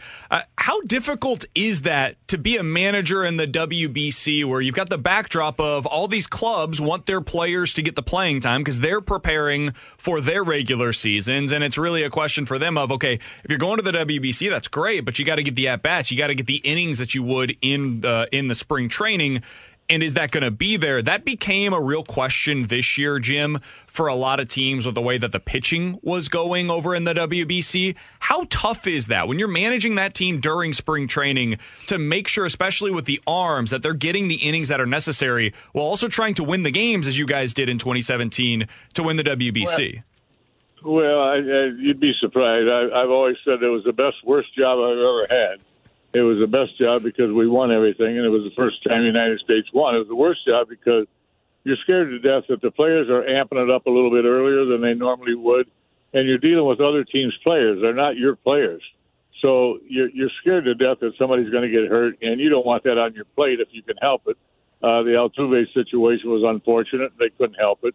The Diaz situation, unfortunate. They couldn't help it. But it's very difficult. And if I told you some of the things I went through, you wouldn't believe it. I mean, I actually had pitching coaches call me and tell me, hey, my pitcher can throw 13 pitches tonight. That's it. Really? And, yeah. And I said, well, don't worry. I won't pitch him at all tonight, But we were fortunate. We did a good job with our pitching. I felt like we did a very good job. Jeff Jones was my pitching coach. And, everybody pitched and everybody got their innings, and we never went over their pitch limit or anything like that. So we were really proud of that. And but it's funny you asked that because I talked to Mark DeRosa. He called me early on when he got the job, and I said, the toughest thing you're going to have to deal with, you really have to stay on top of it, your pitching, because it happens fast, and they can only throw so many pitches, and, you got to have somebody ready almost at all times. And so that's the difficult part of managing that team. The position players, it's not so bad because most of the guys got at bats, and even the youngest guys got some at bats in the earlier stages of that tournament. But it's not an easy job like everybody thinks. Jim, one final question on the WBC that I wanted to ask you about. That final at-bat that we saw between Ohtani and Mike Trout. You've been around this game your entire life, Jim. You've been able to watch a lot of baseball. Can you put in perspective what that was like for you to watch with what we all know about Shohei and what kind of a player and pitcher he is, and then going up against Mike Trout in that moment with, the title on the line there? What was that like for you to be able to take in? Well, I obviously enjoyed it very much. You could have – I've never believed in scripting games, but if you could ever script one, that was absolutely perfect. And I'm sure it was great for TV. It was great for the baseball fans all over the world to see that, come about. So I was like everybody else on the edge of my seat. And, two of the greatest players in the game, obviously, and teammates. What a unique situation, really, that came up. And, it was great. It was great for both those guys, and it was great for baseball. Jim, I want to go back to something you said a little bit ago about managing younger players. And one player right now that's in the spotlight at Major League Baseball is the Cardinals' young outfielder, Jordan Walker, and a successful start to the early portion of his career. And one player that I've heard him comped to a lot was Derek Lee, just the way how big he is, how he approaches the at-bats. You had Derek Lee when he was a younger player. What was it that stuck out to you about Derek Lee? And if you've caught any of Jordan Walker, do you see some similarities? Well, Derek Lee was a very calm player. He had a really good demeanor about him, and he never really got too excited, and I think it really helped him. We broke him in. In fact, I think he hit 17 home runs that year for us, and he was a young player. Of course, that was a team that we lost so many games after losing everybody's World Series, but he was really I'm sure this Walker, I've heard so much about him. I think with young players, when you're trying to break young players in, you really have to stay on top of that as well. You get them out there as much as you can. And in his case, he's doing so well, he's going to be in there all the time. But when they struggle a little bit, you kind of get them out of there once in a while to give them a little breather. Then you put them back in there. You want young players to play, and you can never give up on them too soon. So this kid looks like stardom to me, but, it's early, and he's going to end up having to make adjustments as the league makes adjustments to him. And I'm sure he'll do that. But breaking in young players is really a fun thing, but it is a job. You have to watch and say, here's a real nasty right-handed pitcher if you got a right-hand hitter that, he's struggling a little bit. I'm going to get him out of there against this guy. We got a couple of lefties coming up in the next series. I'll get him back in there. You want to keep that confidence going as much as you can. So it's just another thing that a manager has to do, and you're always working as a manager to look ahead to in case those kind of things unfold. You're always looking as a manager to, make sure you're doing the right thing and make sure you're helping the player get adjusted to major league competition as well as possible. Jim Leyland is a World Series champion and a 3-time Manager of the Year in Major League Baseball. He's joining us here on 101 ESPN for just another couple of minutes. Jim, I wanted to stick with that theme of managing young players. The Cardinals have a lot of them on this team, and there are a couple of guys that probably in a best-case scenario are DHs on a normal team, but they also play the field, of course, and one of them has been playing in left field quite a lot. And last year, the Cardinals said, hey, we don't want Nolan Gorman getting everyday opportunities at DH. We don't want the at-bat carrying over for him. We want him playing the field regularly. And this year, he's been more at DH because he's got that year of experience at the big league level. He's better at the plate. He's more comfortable with everything that's going on. When you were a manager, how did you handle that with the DH spot? Did you feel comfortable putting young players in that role? Well, I did, but in most of the team, if you have a little more of a veteran team, like I did most of the time, you had a veteran that really kind of took that role, like Miguel Cabrera kind of does this year for the Tigers, although he's not playing as much because, of his injuries and stuff like that. But, I think it's a good thing to play him in the field. You want as many two-way players as you can get, that's for sure. But I think you can also get them off their feet once in a while by letting them DH. And I think it kind of gives them a little reprieve where they're not worried about both sides of the ball. They're just worried about their offense tonight because they're hitting, and that's all they're going to do. And then put a little more pressure on them by getting them out there so they can hopefully become a better two-way player throughout their career, because the more two-way players you have, obviously, the better your team's going to be. Jim, final one from me, and of course we started off talking about, the concern from Cardinals fans of the early start to this season. From a manager's perspective, when you're evaluating your ball club, and we always hear the cliche of Tony La Russa's statement of it's the first week of the season, how deep into a season, Jim, do you start to look at a team and say, okay, I think I have a good idea of what we are? No, I don't know. I think maybe it's the first 40 games. I think you kind of get an idea of what's going on. But I think you have a pretty good idea before. The Cardinals are going to be fine. The one thing that I respect about the St. Louis Cardinals is they bring a lot of young players from their system over their history, particularly recently. They bring young players to the big leagues and they let them play. They got a good farm system that develops their players. They do something right, that's for sure. And the one thing that I admire about the Cardinals is they're not afraid to let their young players play, the guys that come up from the minor leagues. And I think that's really paid big dividends. Now, that's a little easier to say when you got a team like the Cardinals because they had Goldschmidt, Arenado, and Yadi Molina. Well, when you got three veterans like that, it makes it a whole lot easier to break people in.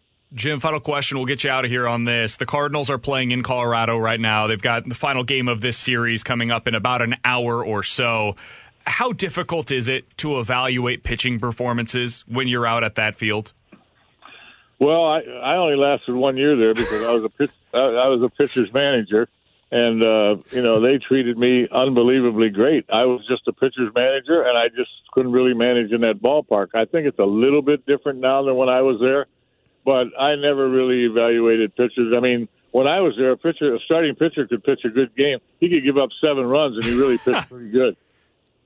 It's unbelievable. Yesterday we saw Miles Michaelis go out there, and for the first 4 innings, it looked pretty good. And then the 5th inning, it all blew up on him. He gave up a couple of homers. It fell apart quickly. Hey, Jim, it's great to be able to catch up with you. Thanks so much for hopping on with us today. We sincerely appreciate the time. We wish you all the best, and hopefully we'll catch up again soon.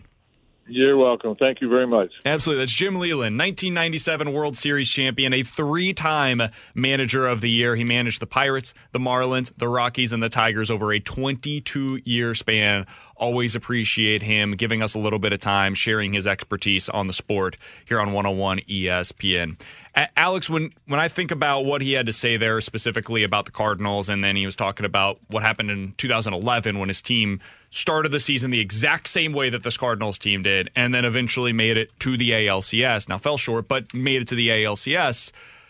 it's all about not panicking. And I think that's what you saw last night from the Cardinals. That was a game where, in that 7-game stretch where they looked awful, they panic. They blink in a moment, and Arenado doesn't hit that double. Maybe Donovan doesn't make that catch. Gorman doesn't hit that homer.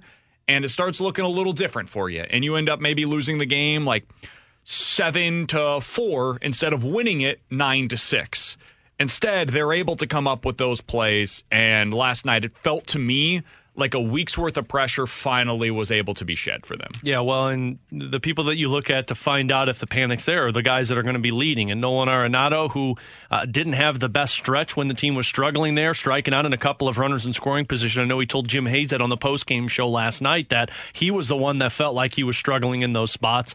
Those are the guys that came through for you in those games. So then when you look at the younger players, the Nolan Gormans, the Jordan Walkers, I mean, Jordan Walker has been consistent. Nolan Gorman's been consistent, but it's those big-time moments that when they're breaking through for it, you feel like, okay, there was no panic with this team. It was just a matter of getting that breakthrough. And frankly, that's what this team's made of. You've got the veterans like Arenado and Goldschmidt, and even Contreras I consider a veteran right now, but this team is made up of a lot of younger players. So those guys not panicking is going to be the reason this team stays successful. Did you hear what he said about, by the way, first of all, when you asked him, and I thought it was a great question by you, Alex, when you asked him about Derek Lee and he said, I think he hit 17 home runs that season. That's ridiculous recall. Like, absolutely absurd recall for him. The guy's been managing in Major League Baseball for more than 20 years. He's been out of the game at this point for a decade. And he remembered in 1998 the exact number of home runs that Derek Lee hit in his true rookie season. That's absurd. Like, baseball people are just a little different. But that being said, when he was talking about Derek Lee, he said he's just calm. Nothing really bothered him. He went up to the plate. He had an exact approach. He knew what he was trying to accomplish while he was up there. That sound familiar to you guys? Mm-hmm.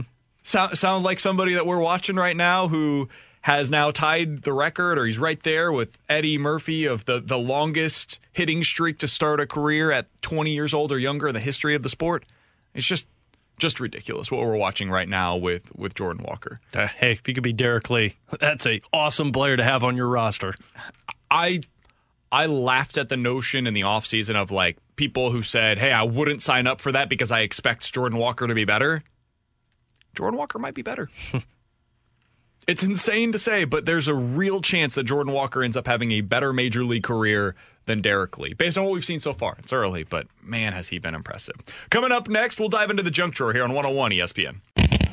We're right back to the BK and Ferrario podcast, presented by Dobbs Tire and Auto Centers on 101 ESPN. Let's open it up. The junk drawer with BK and Ferrario. Brought to you by Fenton Bar and Grill. Best trashed wings in Missouri. Dine in, carry out, 7 days a week.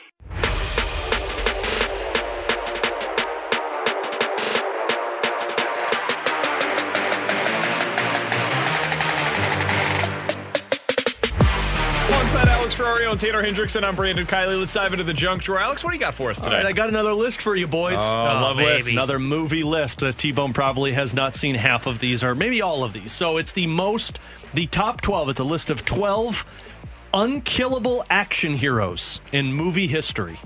So not horror films, not superheroes. So don't bring up Superman because it's stupid. Unkillable action heroes in movie history.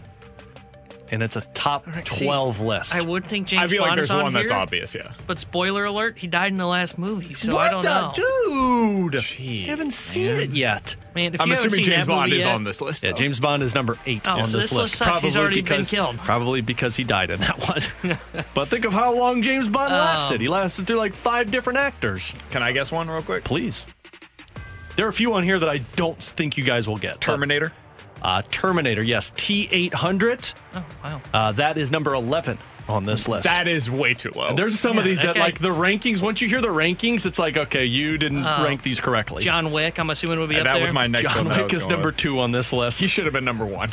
John Wick is... Wait till you hear what number 1 is. What's his name from... I can't remember what his name is in the movies, but Mission Impossible, Tom Cruise. He's number one. Okay. And understandably so. The man is like climbing on buildings with gloves that stick to the What's mirror. What's his name in the movies? Ethan Hunt. That's right. Ethan Hunt. And there's been like 15 of them, so. Yeah. He's still making money off of those, man. I know, He's right? making another one.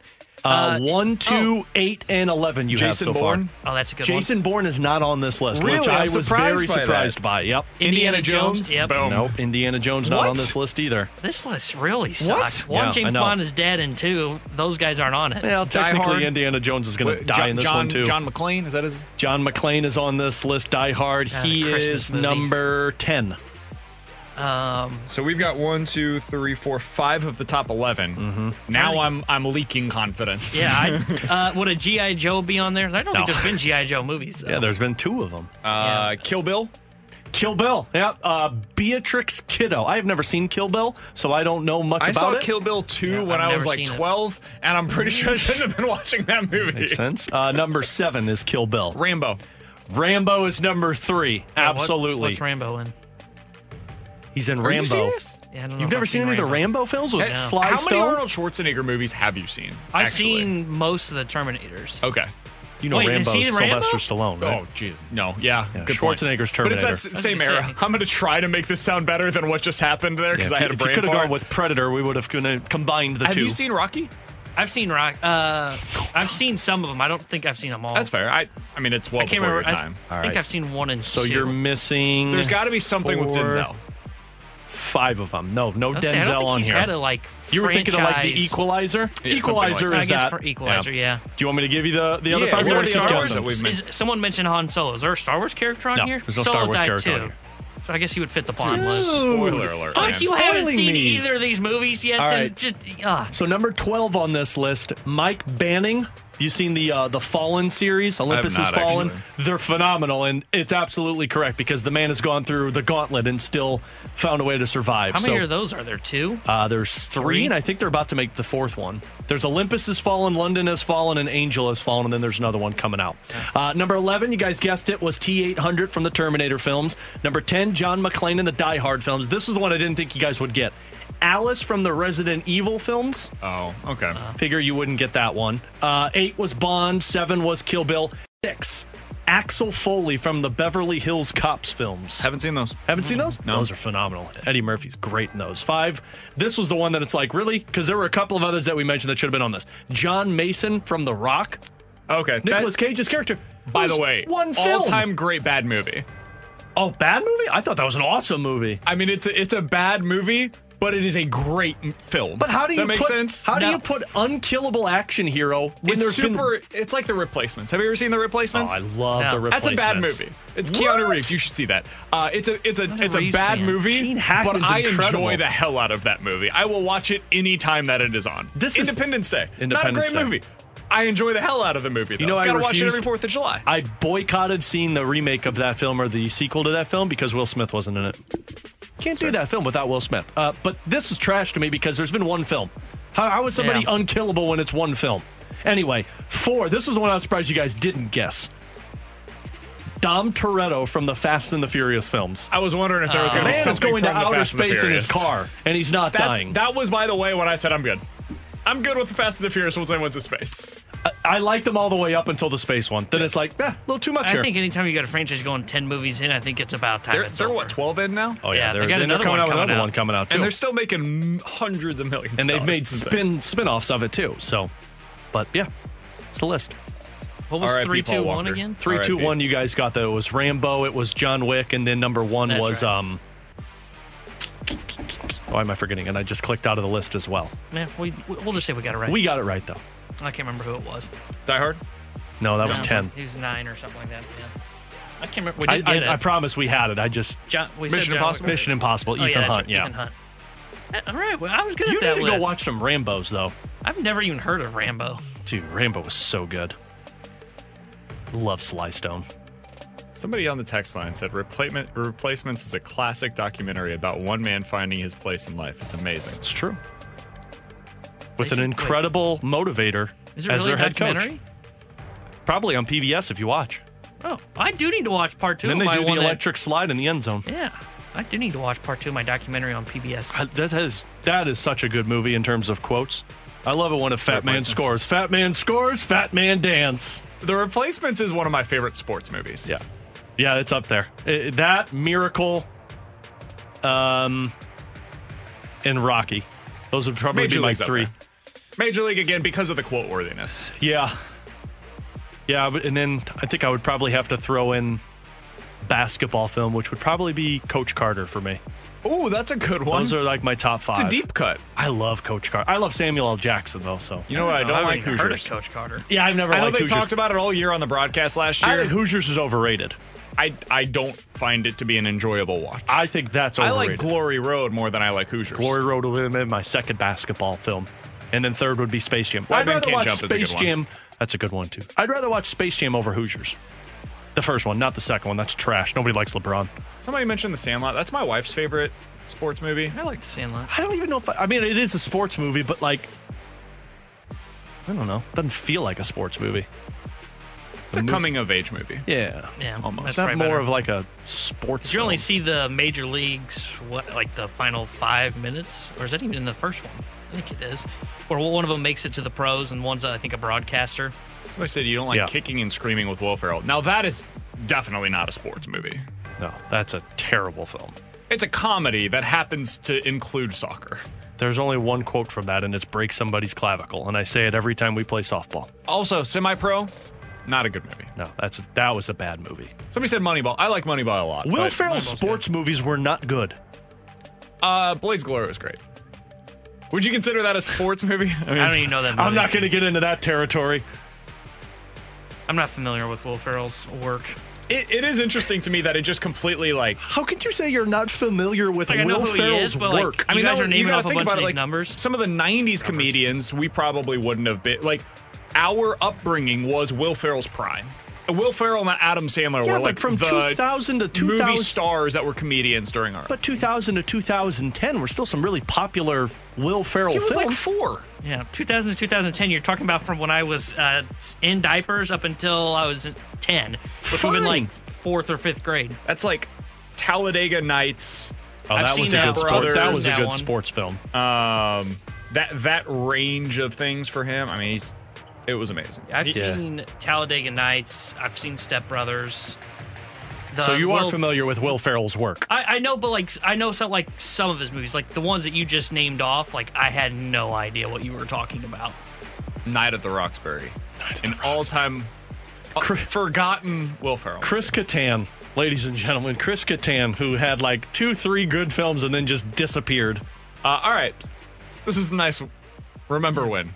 Go back to talking about sports. Coming up next, is there a scenario in which Matthew Liberatore forces the Cardinals' hand? We'll talk about it here on 101 ESPN. You ain't first, you're last. We're right back to the BK and Ferrario podcast, presented by Dobbs Tire and Auto Centers on 101 ESPN.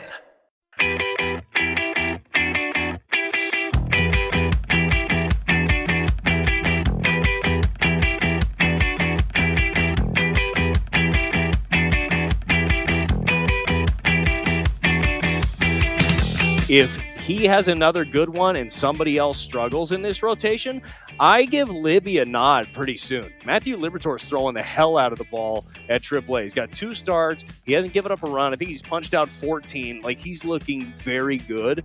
So maybe, and Woodford would be the one that you look at that is an interchangeable piece right now as he kind of took on for Waino. But this rotation's going to need some reinforcements. That was Brad Thompson yesterday on the Fast Lane talking about the possibility of Matthew Liberatore forcing his way into the Cardinals rotation. Alongside Alex Ferrario and Tanner Hendrickson, I'm Brandon Kiley. It's BK and Ferrario here on 101 ESPN. Alex, he's not the only one that's talking about Matthew Liberatore and getting excited about what we've seen from Libby to start this season.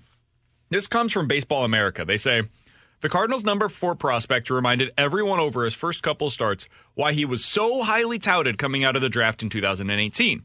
After consecutive underwhelming seasons, Liberatore started his 3rd season at AAA with 2 impressive outings, going 5 scoreless innings and striking out 7 in each start. He was up to 97 miles an hour with his fastball and upped his curveball usage, which led to 13 swinging strikes against the curveball over the last 2 starts.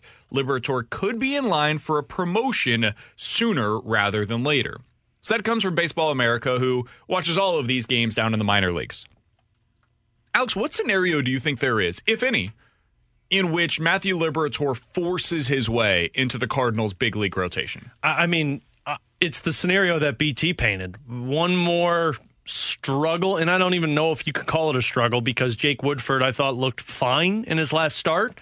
But if it's not any better than the last two starts for Jake Woodford, that's how Liberatore pushes his way into it for at least one start. And then from there, I don't know if there's a scenario that he pushes his way into the rotation where he stays up here because, frankly, you've got all of these guys until somebody gets injured, which we all know is going to happen at some point throughout a season. But when Adam Wainwright returns, that's it. That's all said and done, and you put Matthew Liberatore back in the minors.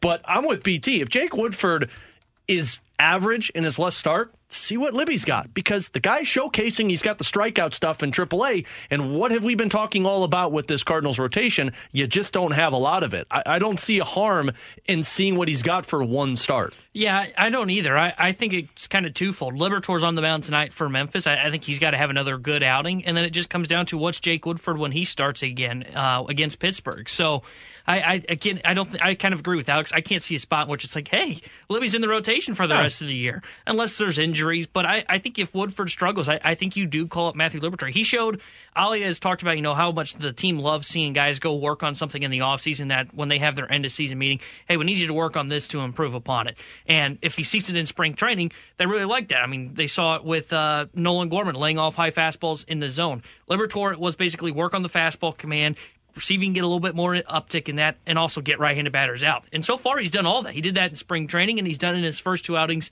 in AAA. So I think if Woodford struggles, I do think they'll just make the simple move. They'll call up Matthew Liberatore, and they'll send down Jake Woodford, and they'll see what he looks like. And then if he pitches well, and when Waino comes back, I think Liberatore all of a sudden becomes kind of that sixth man. So when there is an injury, instead of going back to Jake Woodford, you go to Matthew Liberatore because he's leapfrogged him in the depth chart. I think that's probably the way that this goes, but I guess the one hesitancy that I have with all of this is it is such a limited role in terms of how long he would be up here at the big league level. I think the overwhelming likelihood is, in a best case scenario for Liberatore, you get one, maybe two starts. Because it doesn't sound like it's that far away for Adam Wainwright. And if Waino is coming back sooner rather than later, well then, how much are you really going to be able to see Matthew Liberatore? I think he'll get one or two starts, and you've got a string of a lot of games in a row coming up here in the not-too-distant future, too. So maybe they decide to go to a six-man rotation for a little while. Maybe that's possible, but we know Waino doesn't want to do that. We know a lot of the veterans in this rotation don't really want to do that. You could see him next Wednesday, like a week from today. Would it shock me if Liberatore is getting that start for Woodford? No. Would it shock me if he's then getting the start a following week against like San Francisco? No. I think that's probably about it, though. What we're seeing from Excuse me. I'm getting emotional just thinking about it. He has been really good. What we're seeing from Liberatore, I think, matters more for 2024 than it does for 2023. I was just going to mention that. That's why I don't really have an issue, even if it is just, honestly, one start or two, because I can see what he looks like against major league talent. Because, yes, spring training, he was good, but I can't remember who he was facing, and there's a chance most of the lineup was minor leaguers that he was facing. Woodford was awesome in spring training, too. Yeah, and in AAA, you're not seeing major league level players. You're seeing top prospects. Maybe you're seeing a guy on rehab assignment, but you're not seeing the best of the best. And that's why, even if it is just one start, I want to see what he looks like, because I've seen him start in the major leagues. And what I saw of the old Liberatore, if this is a new version of him and he's better, more improved, it was not very good. So I do want to see what he looks like, because I do think if he can show whatever amount of starts it is he gets this season and what limited opportunities he gets this season, I do think he can showcase, hey, I deserve to have my name thrown in the hat for the 2024 plans in the rotation. I thought Woodford was going to do that coming out of spring training. And I don't disagree with what Alex said, where I don't think Woodford's been bad. I think he's running into some bad luck, but I don't think he's shown enough to where it's like, okay, yeah, Woodford's in our 2024 rotation. No, I just don't think so. I don't think there's much of a future for Woodford. He's average, and I just think you need more than that if you're going to be opening this World Series window that they're hoping for. I would definitely want them to give him an opportunity before Waino comes back, because I do find that there's impact in giving somebody like Matthew Liberatore another taste this season with his new stuff, and then sending him back to the minors and saying, all right, keep working on it. Because before this season ends, I believe there should be an extended look at Matthew Liberatore, so you do know what he's got for next season. So whether it be an injury pops up or you go to a 6-man rotation or maybe somebody's just not performing and you give him a little bit of time off, Liberatore should get a string of opportunities because you can't go into the offseason with uncertainty of, oh, Matthew Liberatore's in Memphis and he's been dealing, and I know you've done it in the past, but I'd like to see it with a string at the major league level. One final bit of news to pass along. This comes from Derek Gould. If Lars Nootbaar completes his workout today, which will include swings against a pitching machine and recovers well, it sounds like he could join Class AA Springfield as soon as tomorrow night to begin his rehab assignment. So it looks like Lars Nootbaar is very close to a return, as long as everything goes according to plan, based on what Derek Gould is hearing at the ballpark today. So he would be going on a rehab assignment. He would be going down to Springfield. I think they typically do that because it's closer, which means that he would potentially be available as soon as this weekend, maybe. Probably more likely next week against Arizona would be my guess. I think you basically have a 5-game period right now where you've got to decide what you want to do with this outfield mix. And that might include Taylor Motter. I don't know what they're going to decide to do. Maybe that's playing into the decision-making today of, let's get Motter out there. Let's see what he can do against this right-handed pitcher in Urena. And if he performs well, whether it's today or this weekend, maybe he earns himself a spot. I think that's silly, but whatever.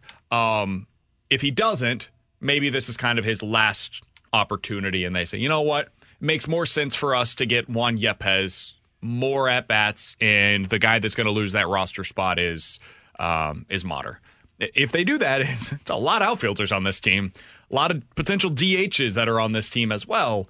But hey, man, that's the best players. I think in the past there's been a lot of criticism about the Cardinals not having their best players on the big league roster. If they decide to send down Motter, there's no criticism of that anymore. You would then have your best players available to you on the big league club. They brought Jordan Walker on the opening day roster. They would at that point have Juan Yepez in a bench role capacity. Like, you've got some real options here for the big league club. I hope that's the way that they decide to go. I can't decide if I'm trying to will this into existence or if this is what I actually Taylor want. Motter, congrats on your new extension. Yeah, I think you're willing it into existence because I'm not sure they're going to do it. Also, what happens when DeYoung's ready? That's the part that I'm really fascinated about because I think they just view Motter as a filler at this point. I know they're starting him today. I do think it is kind of. I think the Motter start today is more of, okay, is he going to be our Paul DeYoung this year rather than bringing back Paul DeYoung? Because if Paul DeYoung's not hitting Palm Beach pitching and then striking out 3 times at AAA, it's hard to convince yourself his swing was fixed in the small sample size that you've seen. But I think Motter's more of just a filler. But I like the way you're trying to will this into existence. I hear what you're both saying, but you're all wrong. Coming up next, some NFL quick hitters here on 101 ESPN. We're right back to the BK and Ferrario podcast, presented by Dobbs Tire and Auto Centers on 101 ESPN.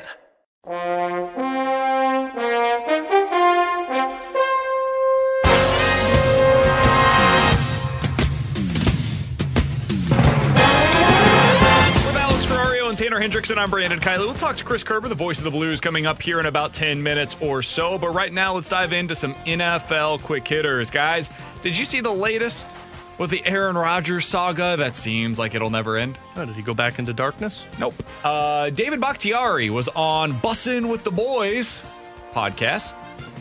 He floated the idea that the Packers could choose to pay Aaron Rodgers not to play. David Bakhtiari, if you're not familiar with his work, he's the left tackle for the Green Bay Packers. His best interest would be that, they get something in return for Aaron Rodgers this year, so his team is quite a bit better. Whoa, shots at Jordan Love. He believes that the Packers could choose to just pay him not to play if the Jets won't give the Packers what they're looking for. Alex, this is why all along I've been confused by the people that say, oh, well, the Jets have all the leverage here. The Packers are screwed, blah, blah. Really? At the beginning of free agency, I think there was a case to be made there. Because at that point, the money that you are currently spending on Rodgers, you could reallocate to the players that are available via free agency. Free agency has dried up. There's not very many good players that remain available via free agency. So that cap space that you're opening up by trading Aaron Rodgers, it really helps you next year. And if you did this next year, you also alleviate a lot of those cap space concerns. So at this point, there's no real urgency on the Packers' part to get this deal done today. Doesn't really change much for them in 2023.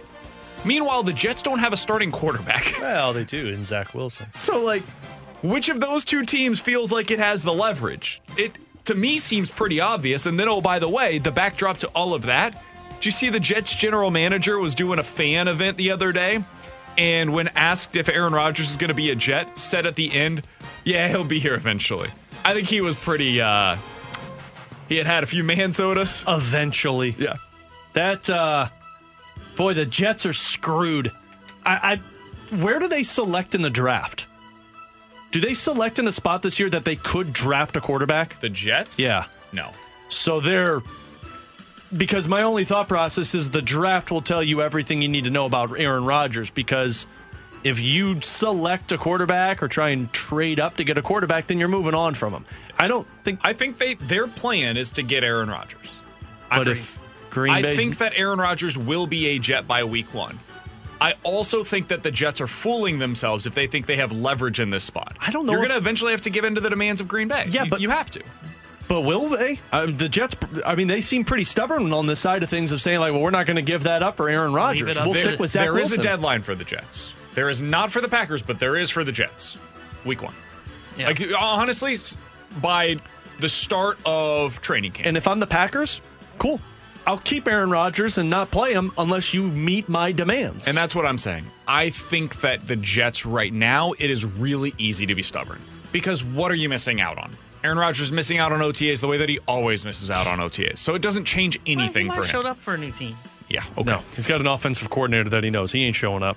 As long as he's there by like the second week of training camp, he doesn't even need to play in the preseason. As long as he's there by about the second week of training camp, he's going to be your starting quarterback. He'll be fine in that system that he knows. For the Packers, there's no urgency. I'm good. So once they get to about the second week of training camp, if they have not at that point gotten a deal done, I would be shocked, absolutely shocked, if the Jets are not at that point willing to make the deal with the Packers and giving whatever is necessary. It just seems like it's going to become more expensive for the Jets once you get beyond the draft and get closer to the opening of OTAs and training camp. Well, why does anything change? The Packers know they've got them over the barrel. Like, nothing changes for them in terms of the need. They have a need now. They have a need then. But to me, you're trading uncertainty then when it comes to that 2024 first-round pick, because, yeah, you might be good that 1 year and trading that away, which is a late pick, but if Aaron Rodgers is retiring after this year, now you're back to square one and you've traded away assets.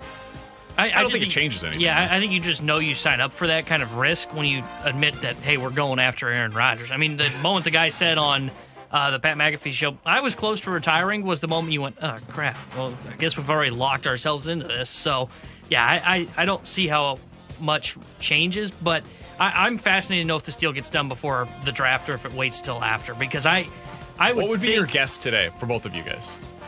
I lean almost towards after. I would think if it was going to get done before the draft, it would already be done. Yeah, I'm the same way. I think it's after the draft. I think it gets done after the draft as well. I don't think that they want to include their 13th overall pick. Agreed. I think that's part of this is the Jets are saying, we're not including that one. If you guys want a future first-round pick, we'll give you that because we think it's going to be, for the Jets, later than this year's 13th overall pick because at that point you've got Aaron Rodgers. And so, yeah, you expect to be picking in the 20 when he's your quarterback. So I think what eventually happens is the Jets say, hey, we'll give you a 2024 first-round pick so long as we make the playoffs this year. And if we don't make the playoffs, it's a second-round pick. And then in 2025, we'll give you a second-round pick. And if Aaron Rodgers is still on the roster at that point in time, then it becomes a first-round pick. Something like that, where it's like conditional first- or second-round picks depending on what the team does, depending on what Aaron Rodgers decides to do. That's my guess.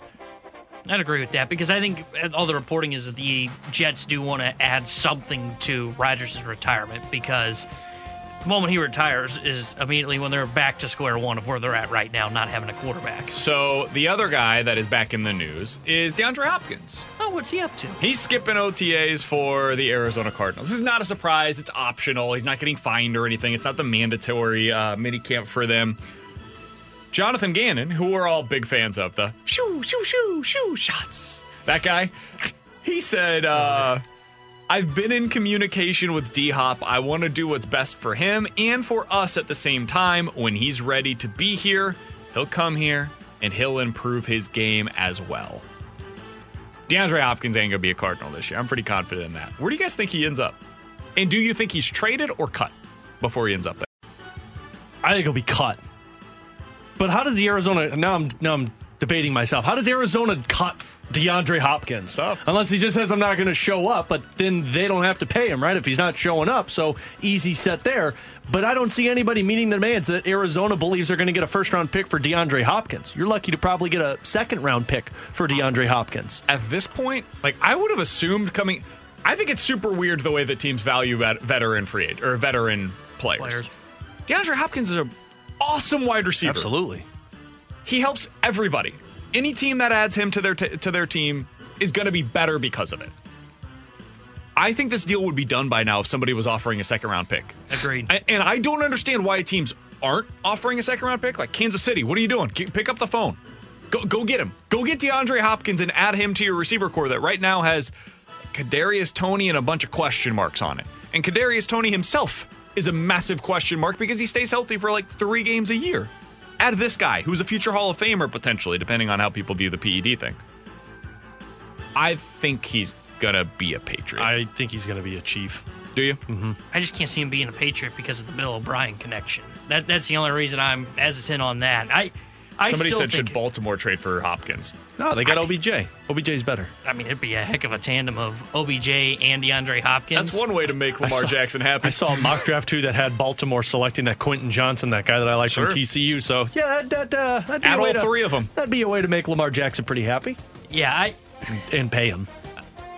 I still think he gets traded because I think it's better for the Cardinals just to take anything rather than just cutting him because you get nothing in return by cutting him minus cap space. And, for them, that means nothing at this point because free agency is dried up. Would Pittsburgh be a team that you have interest in seeing Hopkins going to? For some reason, they're the team I keep, highlighting as, oh, hey, if they had this, they'd become much better. If they could get a quarterback. He feels like a Steeler. I like Kenny Pickett. I'm not saying he's going to be a top 5 quarterback in the league, but I think he can fall into that middle portion of quarterbacks in the NFL. Get him a wide receiver like DeAndre Hopkins. I think he'd be a great fit there. They're the team that, again, like I said, they're just the team I've started circling oh, hey, that linebacker Tampa will say, oh, how about Pittsburgh? Pittsburgh look really cool here. I like Buffalo, too. Buffalo would be really interesting. Buffalo makes all the sense in the world. Buffalo would be really good. Buffalo, Kansas City, Baltimore, those teams that are... I don't think the Chargers make sense because they just need speed. They need speed on the outside. But those teams that are vying for the top spot right now in the AFC, it's an arms race in that conference. The Cincinnati Bengals have all the wide receivers you could possibly ask for. Every other team in that mix, though, they could probably use somebody to be a part of their offense. What if the Raiders got him? Just Devontae Adams and DeAndre Hopkins? Having the ball thrown to him by good old Jimmy G. It'd be a lot of fun. It'd be fun. All right, coming up next. We're talking to Chris Kerber, the voice of the Blues here on 101 ESPN. Want to get his thoughts on the final 2 games of the regular season tonight. The home finale here in St. Louis. We'll talk to Kerbs next here on 101 ESPN. We're right back to the BK and Ferrario podcast, presented by Dobbs Tire and Auto Centers on 101 ESPN.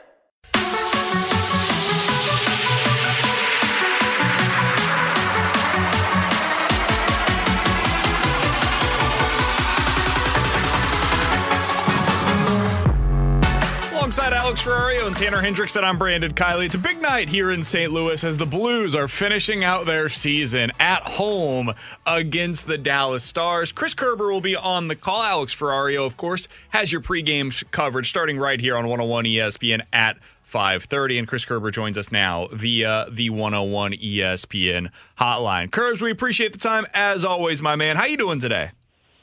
Brandon, I'm doing well. It's a little weird. It's been so long since we've gone into a game knowing the finality of that game, isn't it? I mean, yeah, you've faced elimination in playoffs and stuff, but from a regular season standpoint, it's been since 2011 that we felt this way. It's really something else. It's nuts. And you look around the Western Conference, and Kerbs, I'm sure you've probably done some of this as well. I look at Winnipeg and Calgary and Nashville, the teams that were still kind of in it up until the end.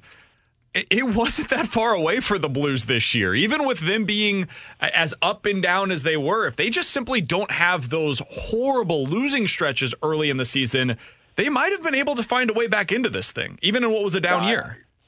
couldn't agree with you more. If you know, the reality of it is going into, I think, 2 games ago, they were only 8 points out of a playoff spot, 4 wins. Now it's 14. Winnipeg's gone on a 3-game win streak, and it's 14 points, which then that's a lot. But that's 7 games, and so the question is can you be going into next year, and that's 95 points? Can you factor and figure out that you might be 7 games better? Can you just get better defensively to help you win 7 games? And there's a difference in the playoffs or not. Now, I think there's a big difference between just the playoffs and winning a championship and being a championship caliber team. But again, that's a stepping stone. And when we talked to David Perron in Detroit, he said something. You don't hear many players talk like this. But he looked at Detroit and he says, look, our goal, we may miss the playoffs again, but our goal is we've got to get to a certain point number. We've got to get to 80-something, because he goes, it's harder to get to 95 from 75 than it is to get from 85 to 95. And when you look at it that way, he's right. So, it just didn't. It was one of those seasons that just didn't click well, and the consistency never seemed to get there, and that's unfortunate. Speaking of Detroit, Curbs, there still is some jockeying going on and some impact in these final few games for the Blues and with Detroit and Vancouver in terms of draft positioning. And I know some Blues fans don't want to talk about that, but I mean, right now you're sitting in an 11th place spot with 8th still up for grabs. Well, so the positives and the negatives of it, right? I mean, that's the positives of a bad season, is you have to look at it that way. The good news is, with Ottawa winning the other night, the Blues have locked into finishing at worst with the 11th overall pick. Now, that's the good news, because that gives you, even if you finish there, a 3% chance of winning the draft lottery. It has happened. And if you do win that draft lottery, they would jump up to the first overall pick. And the way the draft lottery works, and that's going to be on May 8th, is they basically, the top 2 spots are up for grabs. Or a team can move up. Any team that misses the playoffs can move up 10 spots. So back in 2017, for example, the Stars went from 13th to 3rd, right? So, 12th to 3rd in the way you look at it like that. So the reality of it is that could happen. So May 8th will be a really fascinating day from a Blues standpoint. But they are going to get a high draft pick. It's going to be the highest that they have picked since taking Alex Pietrangelo 8th overall. The Blues have proven to be very good with their first-round draft picks for the most part, especially with some of the picks they've had around 19 and 20. And so I think that's an exciting part of it. And there's still these 2 games are huge for the Dallas Stars to go back-to-back. They could still win the division. And that avoids a matchup with either Winnipeg or Minnesota, and also home ice is up for grabs for them. So I expect some intensity in these 2 games. Curbs, when you look at what the Blues have done over their last month, really, it's about 17 games, 10-5-2 overall. What have you learned about this team in that stretch? Well, I'm glad to see it, because it means they're playing for pride. It means they're playing for what's important. I think they've. Look, it was funny. I was talking to a guy that lives down in Dallas earlier today that used to coach hockey and knows the game extraordinarily well.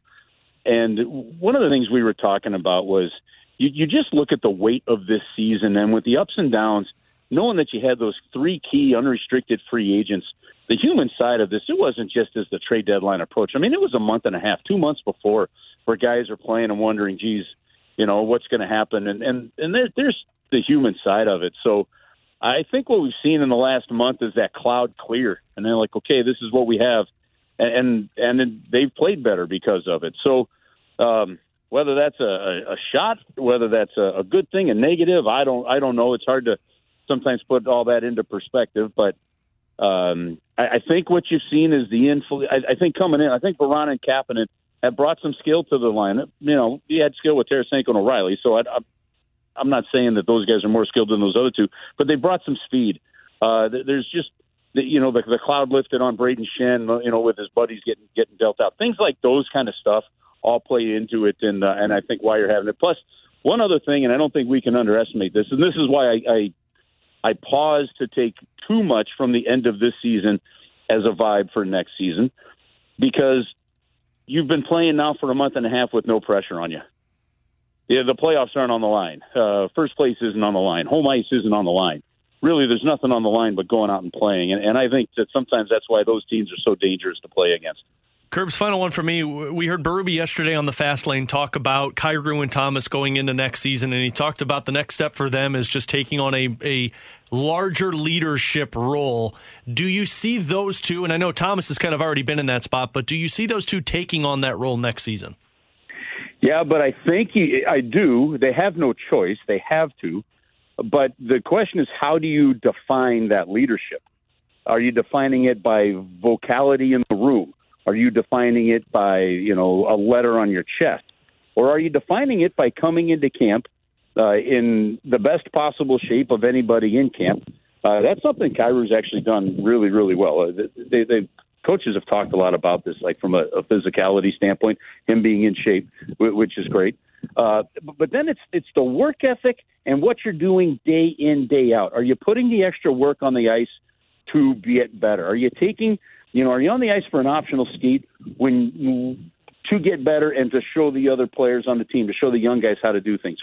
Are you doing that kind of stuff? And I think when they're talking leadership, they're really talking about the like coming in and leading by example in terms of what it takes to be a winner. And I think it's more of that than it is the vocality in the room, a letter on the chest, or something along those kind of lines. So for me, it's how you define the term leadership, which is shown in many different ways. He's Chris Kerber, the voice of the Blues. You'll hear him tonight in the final Blues home game of the season. Blues versus the Stars. Alex has your pregame coverage tonight, starting on 101 ESPN at 5:30. Curbs, we appreciate the time as always, man. Enjoy yourself tonight at Enterprise one more time for the regular season. We'll talk with you again next week to recap everything that we saw over the course of this full season. All right, guys, have an awesome day. Tom Stillman is actually going to sit in for the second half of the first period with us tonight. So we'll have a good talk with the Blues chairman at that point, too. Looking forward to that. That's Chris Kerber, voice of the Blues here on 101 ESPN. Appreciate him hopping on with us as always. Alex, I saw earlier today, it looks like Joel Hofer is expected to get the start for the Blues tonight, and they'll go to Jordan Binnington tomorrow for the finale of this regular season. I'm excited to see Hofer one more time. I will say, it does kind of feel like they're, playing out the string here because that's where we're at in this season, but Joel Hofer showed some stuff when he got his first real opportunity in the NHL level. There was one bad game. We all know didn't go well for him, but he's going to be your backup goalie next year. They signed him to that contract for a reason, and next year it's going to be Benner and Hofer and net. I want to see what he looks like one last time against a real team that has stuff on the line. Dallas wants to continue winning down the stretch. Yeah, well, and that's the biggest thing. I mean, the most impressive game for Joel Hofer was the Winnipeg Jets when he shut them out, and that was an all-around good game, not just Joel Hofer. But, yeah, I mean, the last start that he had didn't go as planned. You're taking on a desperate Dallas team. I don't expect them to sit any of their starters tonight or tomorrow. I mean, tonight they're playing their backup goaltender in Scott Wedgwood, who's been good for them, and then tomorrow it's Jake Ottinger. But like Curbs mentioned, this team's fighting for home ice through the first two rounds if they can get first place in the Central. So they're going to be bringing it as best as any team Joel Hofer has seen. But look, Joel Hofer has been one of the most dominant goaltenders in the American Hockey League this season. I remember talking to Ryan Smith earlier this year, the play-by-play man, and he said, I would be very surprised if I saw Joel Hofer suit up for the Springfield Thunderbirds at all next season. So this is your guy. And let's see how the Blues look, where they've had extended time off, taking on a Dallas Stars team, and what Joel Hofer looks like against this high-powered offense that I believe has scored the most 6-goal games in the National Hockey League. Well, that's doesn't bode well for this defense. Coming up next, we're going to hit the BK and Ferrario rewind with the guy in the mound for the Cardinals today. Are we evaluating him in Colorado? We'll talk about it next here on 101 ESPN. We're right back to the BK and Ferrario podcast, presented by Dobbs Tire and Auto Centers on 101 ESPN. Let's run it back with a daily rewind on BK and Ferrario. Brought to you by Stewart's American Mortgage. Google the Bagel Loan, featuring 0 fees and 0 closing costs.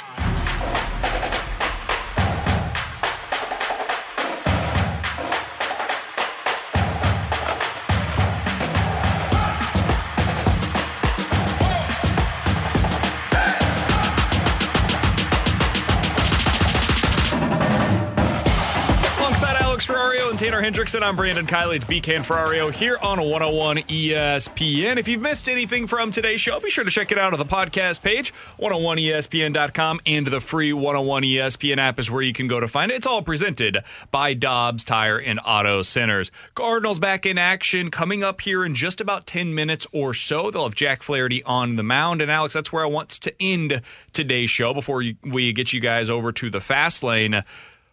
When you look at Jack today, in Coors Field, we've seen what it's looked like for the first couple of starts for the Cardinals.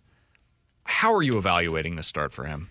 I mean, I'm definitely not evaluating in like how many runs he gives up in this outing because it's Colorado. We all know how this goes. I think the only way that I'm evaluating Jack Flaherty is the walks, is the command.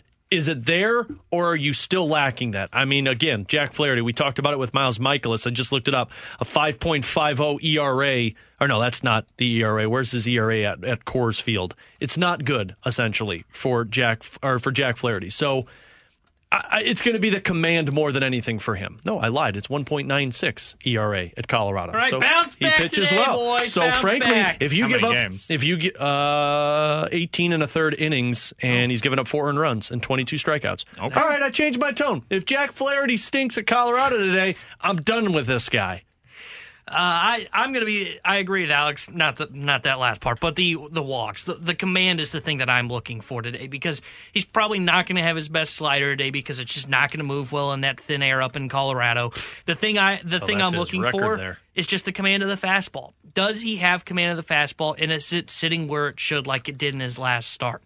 If he doesn't have command of the fastball, I'm going to have concerns. If I think he's got command of the fastball, but he does get hit around today, I'm not too concerned because it is Colorado. You have to look at this start with like a magnifying glass and really just pick out his command because even a great start in Colorado can lead to, as Jim Leland told us earlier on the show, which check out the podcast page if you missed it, 101ESPN.com. It's like 7 earned runs. So it's just the command of the fastball for me. That's the only thing that I am looking for in today's game. Hey, Alex. Yeah, buddy. Those games weren't in Colorado. Oh, are they against Colorado? It was just against Colorado, so just all I saw. Well, good to know he's good against them. Well, and I looked at the ERA, too, and it popped up slow, and it was the his batting average against Colorado, which also hasn't happened for I think it was a his few years. strikeouts to walk rate is what you're looking at there. He has never played in Colorado. This is going to be his first time. Don't bounce back start for Jack Flaherty. Frankly, that means he's got a 0 ERA in Colorado. Just don't expect too much. Don't make this the end-all, be-all for Jack Flaherty. If it goes well, it means that he's back. If it goes poorly, it doesn't mean anything. We'll talk to you guys about that tomorrow here on 101 ESPN. You ain't first, you're last. You've been listening to the BK and Ferrario podcast, presented by Dobbs Tire and Auto Centers on 101 ESPN.